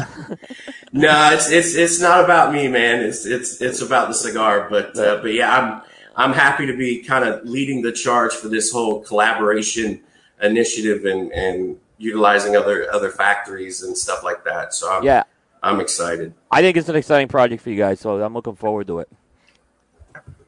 Cool. What else you got going on, Coop? All right. There was news out of Davidoff this week. The Zeno brand is kind of getting a relaunch or a jump start. Again? Again. They have announced a new Zeno, which is basically, it's going to be called Zeno, is the name of the brand. So it's just kind of a Zeno brand.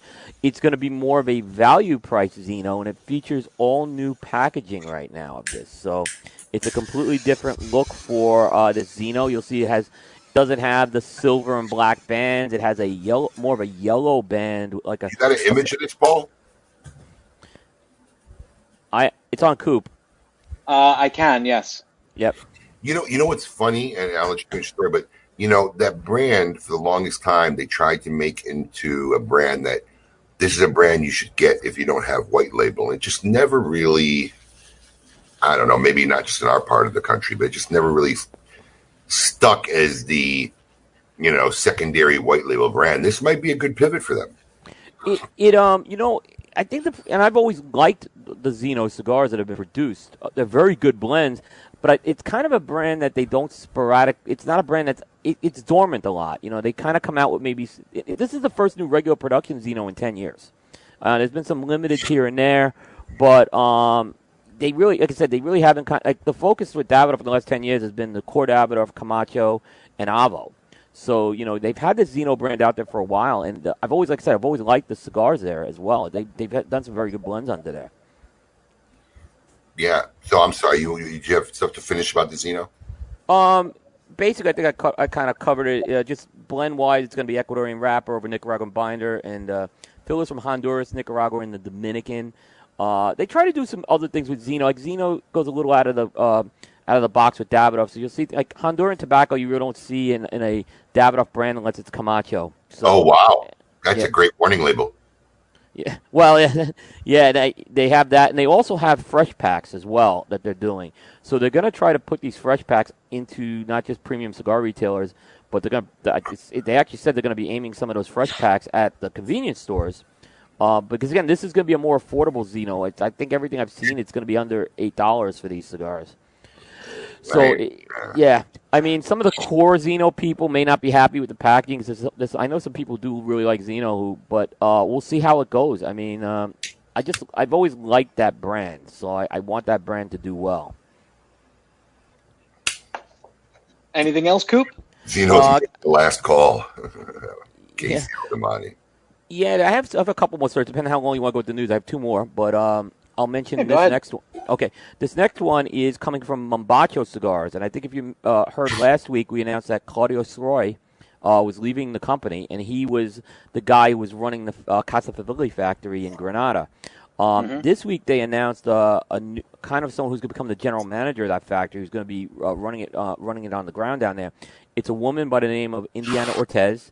She's the daughter of cigar maker Omar Ortez. She's done some projects for Ventura Cigar. She's been working in her father's factory for a while. She's 27 years old. I've interviewed her. She's really sharp on tobacco. And she's going to be the person now kind of overseeing that factory in Granada. And so they got someone on the ground there now to do that. So interesting moves continue to happen out of Mombacho Cigars. Omar Ortez made, I know, some lines for Altadis. And Sindicato. Sindicato too, right? I thought he did. I would trust Coop. All right. I can't say no, but I can say I don't. I think Casabella was done by him. Maybe there was at one point early on. I think there it's coming out of Aganorsa now, but I don't know. Sindicato. I haven't heard that name in a while. It's just blazing trails in the news. What about Affinity Cigars? I found in an article that Natsa. It's Natsa. Oh, okay. I'm not sure. I'll have to find out, but I don't think so. I don't think so. Maybe he made one of the lines really early on, but I don't think so anymore. Okay. But, I mean, I've smoked a lot of Omar Ortez's stuff. I mean, he said those Omar Ortez, I think he still got them. Those Omar Ortez originals are like $2 cigars, and they're great to smoke. Yeah. Definitely a good factory. Yeah, so, I mean, and I've interviewed her. She's very knowledgeable. She'll admit she's learning a lot. She's only 27 years old, but I think it's, Casa Favilli is not a huge factory either. It's a factory that's in Granada. It's not in Esteli, so she's relocating there. But I think it's a great opportunity for her, and I think they needed someone on the ground who maybe can grow, and I think that's a great role for her to go into. And what's your last story, Coop? Oh, this one's for Abe. So, Abe, I don't know if you saw this story. A lot of people did see this story. United Cigars this week announced they're releasing an NFT cigar. So, have you heard of NFT, Abe? I know. I know that because this is all related to that cryptocurrency, and NFT stands for non-fungible tokens. So these aren't actually cigars they're releasing; they're concepts. All right, so finish your story. I hope. So what they're doing is it's kind of analogous to concept cars that they do at car shows. Is they come out with these concept cars, and they're not really something that's been produced yet. So they've come out with a concept cigar called the Atabey Black, and that's a Maduro version of the Atabey, but they're not actually making the cigar. They're actually producing digital artwork that you can buy for some sort of a price, and you could have the honor of owning the original artwork for these digital cigars right now. So these NFTs are more of the rage. I can't say I have my arm around like why people would do this, but apparently there is a market for this that's happened and people are interested in it. My guys are buying digital horses. Yeah. As an investment. Yeah. I saw that. Did you? So there you go. That's a good analogy. I didn't realize this was a big thing until like this week. I just remember Abe, we had the cryptocurrency guy. I was on the studio that day. That was one of Abe's legendary performances on a show. He was so He frustrated. hung up. Off the show. He hung up, yeah. It was. I might just hang up on this guy. He wouldn't answer a question. I remember. I'm trying to ask him a question, and he keeps dodging it in this whole dissertation about something else. Like, why don't you just answer the question I keep asking you? I can't believe that people are going to pay. Do you know what they're selling this for? The digital art? Yeah. $1,000 a box, and they also have individual artwork that is prorated for an individual cigar. So I don't understand. What are you buying? I just want to get this straight. United Tobacco is selling to consumers art of a cigar that doesn't exist, and to own this art that once I get, I could do whatever I want with. I can give it to 20 of my friends. They're charging $1,000. Now, what they're doing, but what they're doing is the profits are going to Cigar Rights of the World. So it's not like they're trying to make it a money maker. But I think what they're trying to do here, Abe, is I believe there's a marketing play at this too. Atabey Maduro will come out. Yeah, that factory in Costa Rica. They mentioned that the cigar technically, conceptually, going to have an Ecuadorian Maduro wrapper. I know that factory in Costa Rica works a lot with that wrapper, so it kind of makes some sense. They're going to create interest and buzz to get. Atabey's got a very good following, and they're creating some interest and buzz to do that. And it's kind of a creative way to do it. I don't know in the end if they're going to sell these artworks or not. That's a big question. I can't say that. I want to personally meet the people who buy this shit. If anybody knows anybody that would buy something like this, please send us their Facebook page contact. I want to have them on the show. Info at kmatalkradio.com. They can. I just want to meet the type of person that even if you buy a digital horse that you're going to race as an investment, they sent me an image of a horse called Honest Abe. They wanted me to buy it. I said, "Get the fuck out of here." I love this segment because this is exactly how it went when I tried to explain some of this to an older generation in my company. It's one of the things, Abe, I think. So if you look at like the virtual world, so a lot of it now, can you guys hear that in the background? I'm sorry. We've got some. It's the landscapers. They do it to me all the time. Man, I'm having some remodeling done on my house, and I told the guys not to show up till 12, but they're sawing. So this, this is what happens. They're go-getters. Are they building the new West Wing? The Andrew. It is, more of the west 100 square feet I've got. Justin, over there. You're going to tell me you like this idea? No, I thought he was. Okay. No, Me too. But the thing, it's all the rate. So if you look at like Gary Vaynerchuk and Elon Musk and these guys, they're talking about it. Artists have done it with albums. Artists have done it with their artwork. I think I saw one sold the other day for a couple $1 million. But basically, you have the rights to this in this virtual world, almost like a cryptocurrency. So I think the simplest way I could explain it is, you've got guys that play PlayStation, Xbox, and you're playing this, Modern Warfare or NBA 2K, and you can purchase something virtually that only your character will have within that virtual world. I don't know how I'm really interested to see how they make this practical with a cigar, because I was sitting back a few months ago going, there's no way we can do this with a cigar. And maybe I'm wrong, but it's basically if you have a character in this virtual world, you can have the exclusive rights to a horse, to a pair of sneakers. Look, to something. I'm just going to say. But where does this cigar live in the virtual world? Does it live as part of a network of people that have these virtual things? I think if somehow we develop into some type of virtual cigar world and community, whoever has the Atabey might be the kind of the the king of the block there for a little while. Who gives a shit? I was just gonna say the same thing. Talking about. Who cares? Look, listen to me. I'm flabbergasted that this is even a possibility, because I even told my guys, I said, look, there are 12 guys in the room laughing their asses off. All right, because they're the guys that make all the money. All right, everybody else is the food for the up chain in these stupid ideas. I just don't know how you're going to buy a horse virtually and then pay. He's telling me these horses sell $5,000, $10,000, $50,000. I mean, what? Yeah. What? I mean, and that was the funny thing is, I was told when I spoke to someone who knows about this, they said they're only selling them for $1,000. It's like not that much. I'm like, what? $1,000? For that box image, yeah. That was now hold on. I just want to clarify this. They paid $1,000 for the image that Paul just put up on the screen for free. They gave us the image in the press release. They gave us the image in the press release. I mean, am I confused? Am I just totally missing something? They may be getting technically the ultra digital file. I mean, I can't see more than that. So when they release the cigar, Coop will have to pay the guy for the rights to show the image on Cigar Coop. Yeah. I don't know, man.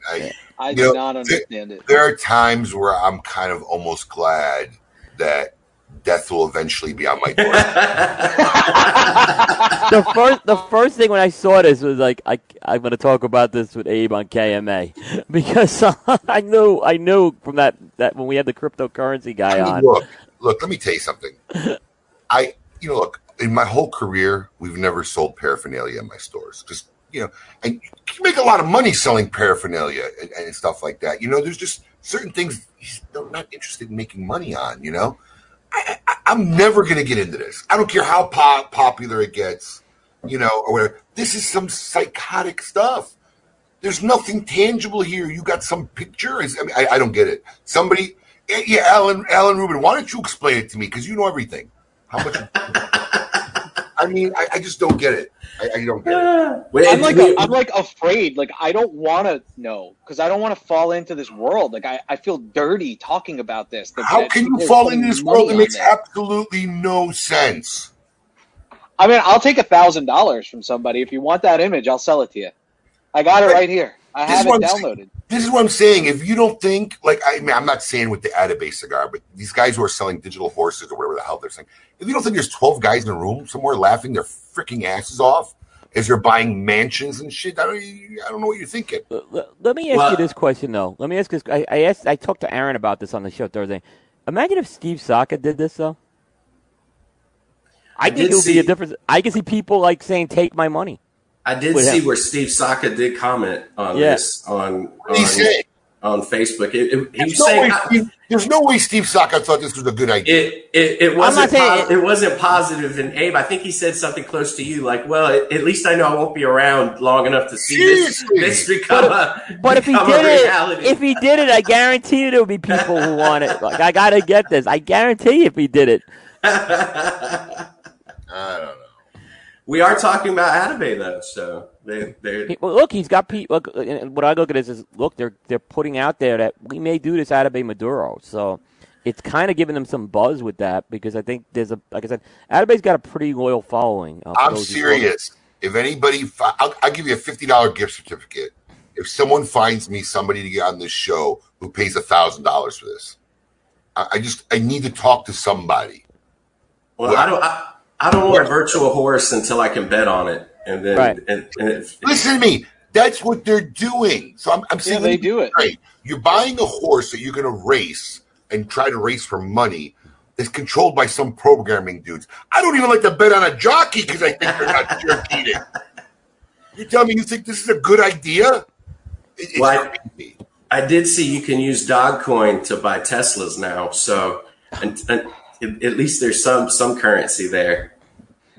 I researched this last night, Abe, when I saw that you posted that Italo lost another bet with you, and you were like, this is from the guy that buys a virtual horse. So I looked it up because I don't even understand how it works. So apparently there's over 100,000 types of breeds of horses that could be created, and it's all random.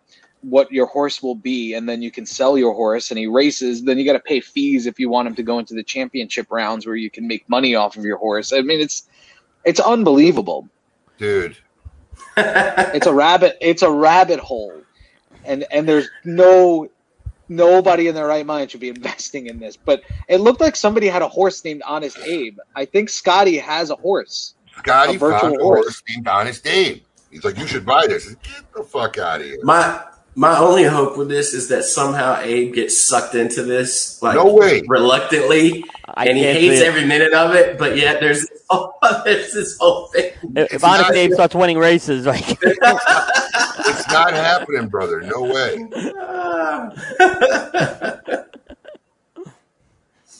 Man, this Lillian Indris, I keep blocking her, but she keeps managing to penetrate our Facebook. I got it. I have to do it. Yeah, I did it. It's some bot, but she did it last week. I have more control over it here, Abe, for both. Shut her ass up. I just did. Annoying. She was just blocked again, so it should be good. But oh my god. Woo! Actually, you know what? I'm going to reach out to her. She'd be a good client for me. Yeah. Oh, man. Is that the news, Paul? I think that is the news. That is your KMA news for this week. Holy cow. All right. Thank you, Coop. Woo! Oh, man. Yeah. Okay. I love when Abe gets heated. Oh, man. I mean, my cheeks are hurting from laughing. Ridiculousness. How much more ridiculous can stuff get? I'm telling you. Anyways, Coop and I have, since the goat's not here, Coop and I have done a backup segment instead of Tales of the Tape, or it's going to be Tales of the Tape for a different kind of segment. I don't think we have a different intro for it. We don't, but we can play the intro. Right, but I want to prep it now since people don't know what it is, because when you're done with the intro, we're only going to have 90 seconds, right? Yeah. So, but you got to remember, you got to unmute yourself immediately. I got it. I'm professional. So, what Coop and I did was to keep the Tales of the Tape segment going, and I actually will not do anything about boxing because I am nowhere near knowledgeable as Coop and the GOAT. We did a challenge on the best frozen pizza. Here you go. Tale of the Tape coming up.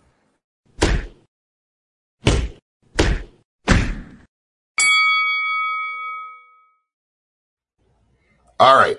Honest Abe here. My favorite frozen pizza, I've got to go with a homegrown, is Home Run Inn Pizza.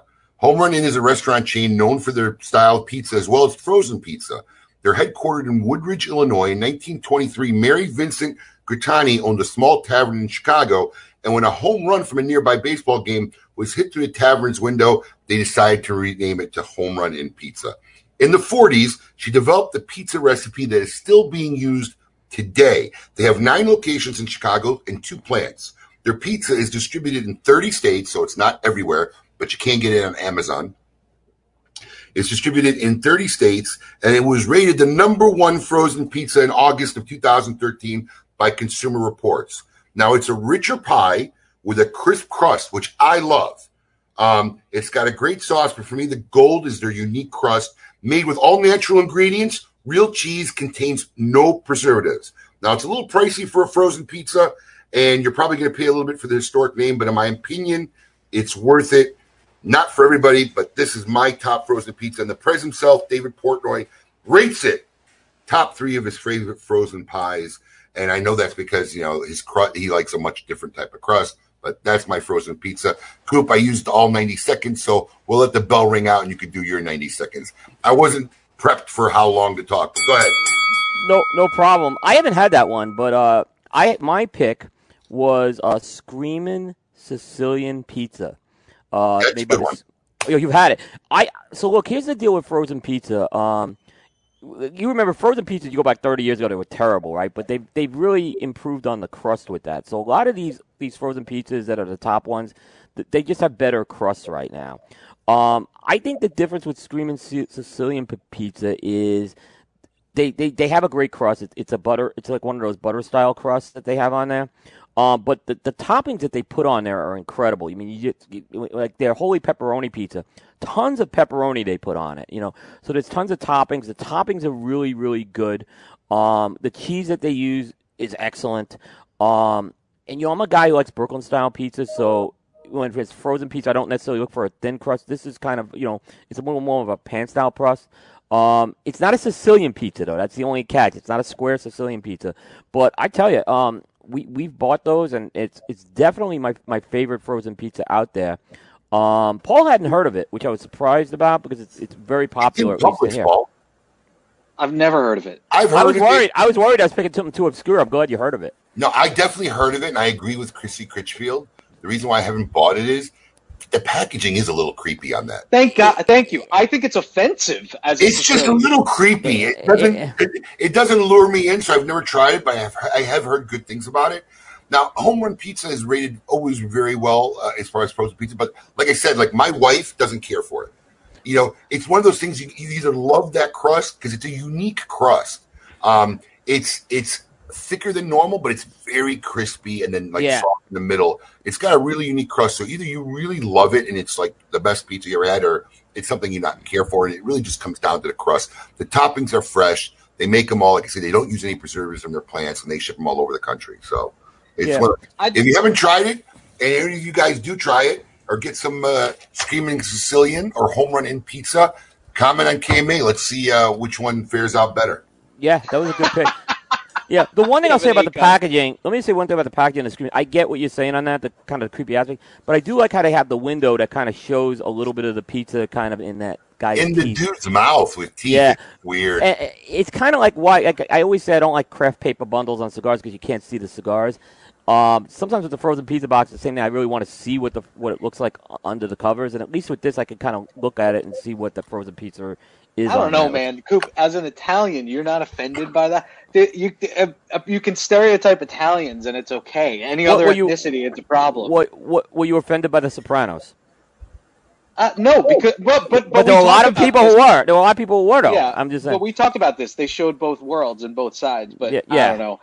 Listen, you guys are the only people. When I have a frozen pizza, I'll have like pizza bagels or whatever is in the, because I'm not looking for real pizza. It's not real pizza. Ew. No frozen pizza is pizza to me. Pizza rolls. You know, it's not, and I don't think you should try to compare it to that. But it is. It's a different. I think it's just a whole different animal. That's how I look at it. The way I look at Home Run in Pizza, it's something I would enjoy, like I would enjoy some pizza going out. It's not my backup. I actually enjoy eating that Home Run in Pizza. I got to try it. And if you're in South Florida, I don't know if you're one of the states it's in, but I know Amazon sells it. I know you can get it in the mail, comes frozen. But if you're in South Florida, Publix does carry Home Run in Pizza. It's one of the hold on. Let me just ask you this, Abe.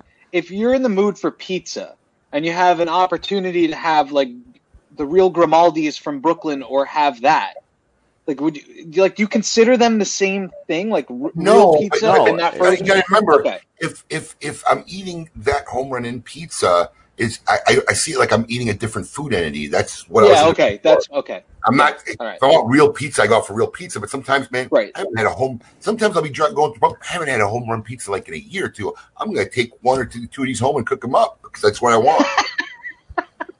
All right. I mean, I make pizza at home. I throw the dough up and we do it with the kids. We make a big, fiesta. I've seen your Facebook post. I like having pizza, but let's make digital pizza. There you go. No, start a digital pizzeria place. You can buy your own pizza. It'll be like yours exclusively. You have the rights to it digitally. Yeah. Genius. Cavelli, you better, Alex, listen, man. You better go copyright that right this second, right now, man. You can enjoy your. We can guarantee you the fastest delivery ever.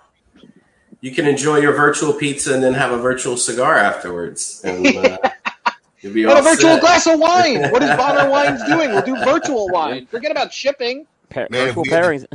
If we had the technology, I'd totally start making you do like a virtual Bonner Wines commercial. All right, we're coming up to the end here. Thanks for participating in that. That was my idea. It was one of the things I was actually kind of versed enough to talk about. So thanks, Coop. Good job, Abe. It's time to close out the show, and let's see who this week belongs in a Cigar Insane Asylum. Welcome to the Cigar Asylum, Did you know I'm utterly insane? We all go a little mad sometimes. where logic and reason cease to exist.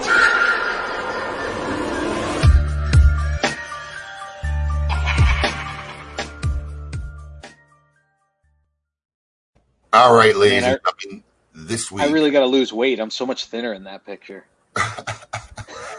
This week, we're going to see who belongs in a Cigar Insane Asylum. I have not pre-read this, so. Oh, God.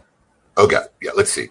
This week's inductees, more than one, were just trying to take part in something special.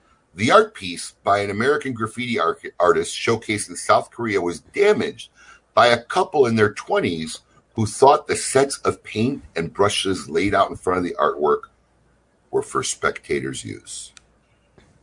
Yep. Staff at the gallery exposition noticed new brush strokes on the piece after checking the security camera. 2 suspects were taken by police for investigation. According to museum officials, the graffiti was not framed due to its large size. The vandalized art was 22.9 by 7.8 feet and was the only piece in the exhibition without frames and displayed in conjunction with the paint and brushes used by the artist as part of the exhibit. The props were part of the exhibition to help highlight the history of the artist's work.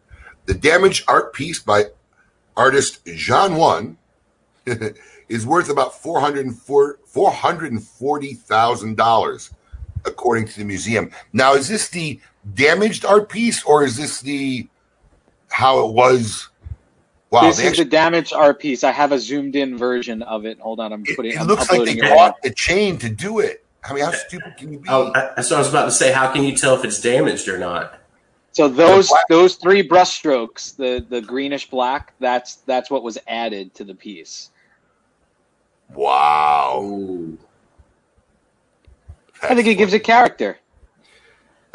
Since the accidental painting, the agency in charge of the exhibition has provided additional guidelines for spectators and increased the surveillance around the work to prevent such misunderstandings from taking place again. Basically, when you go to a museum, don't start painting. Congratulations, artist couple. You are this week's inductee into the Cigar Insane Asylum. Holy cow. I agree with Casey. I think it's more valuable now. Yeah, true.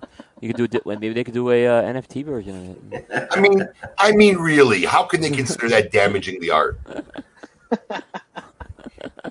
I'm not going to touch this. But who goes into a museum thinking that they can paint on the canvas? Hold on. Maybe they thought that was okay. Hold on. In their defense, I could totally see that being part of an exhibit where they had brushes and everybody got to walk up, grab a can, add their stroke, because that's what that wall looks like, you know. But they did have a chain thing in front of it. Who's going beyond the chains to do that?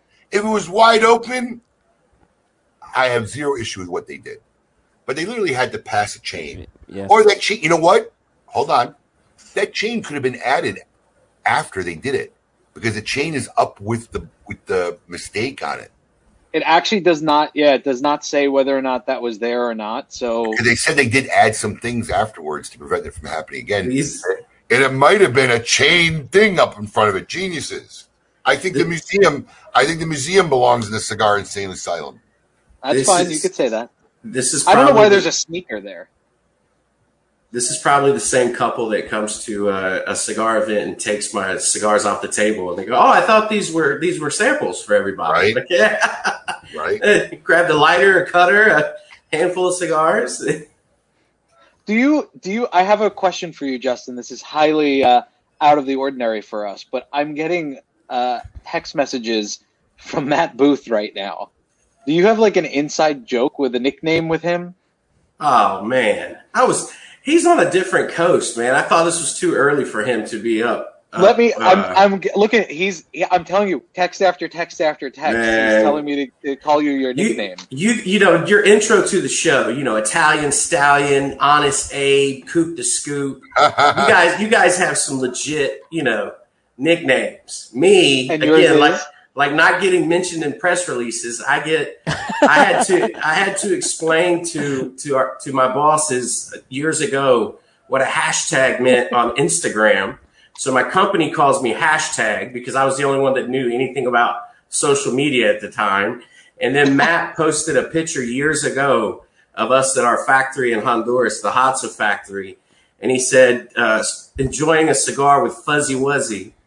And about a month later, we're giving some presentations to our executive board, and our vice president of sales pops up this picture and goes, and next we're going to have Fuzzy Wuzzy present his brand plans for El Rey del Mundo. And I'm like, oh, God. So, Matt calls me Fuzzy Wuzzy, and my girlfriend loves it too. So now, now I'm Fuzzy Wuzzy, apparently.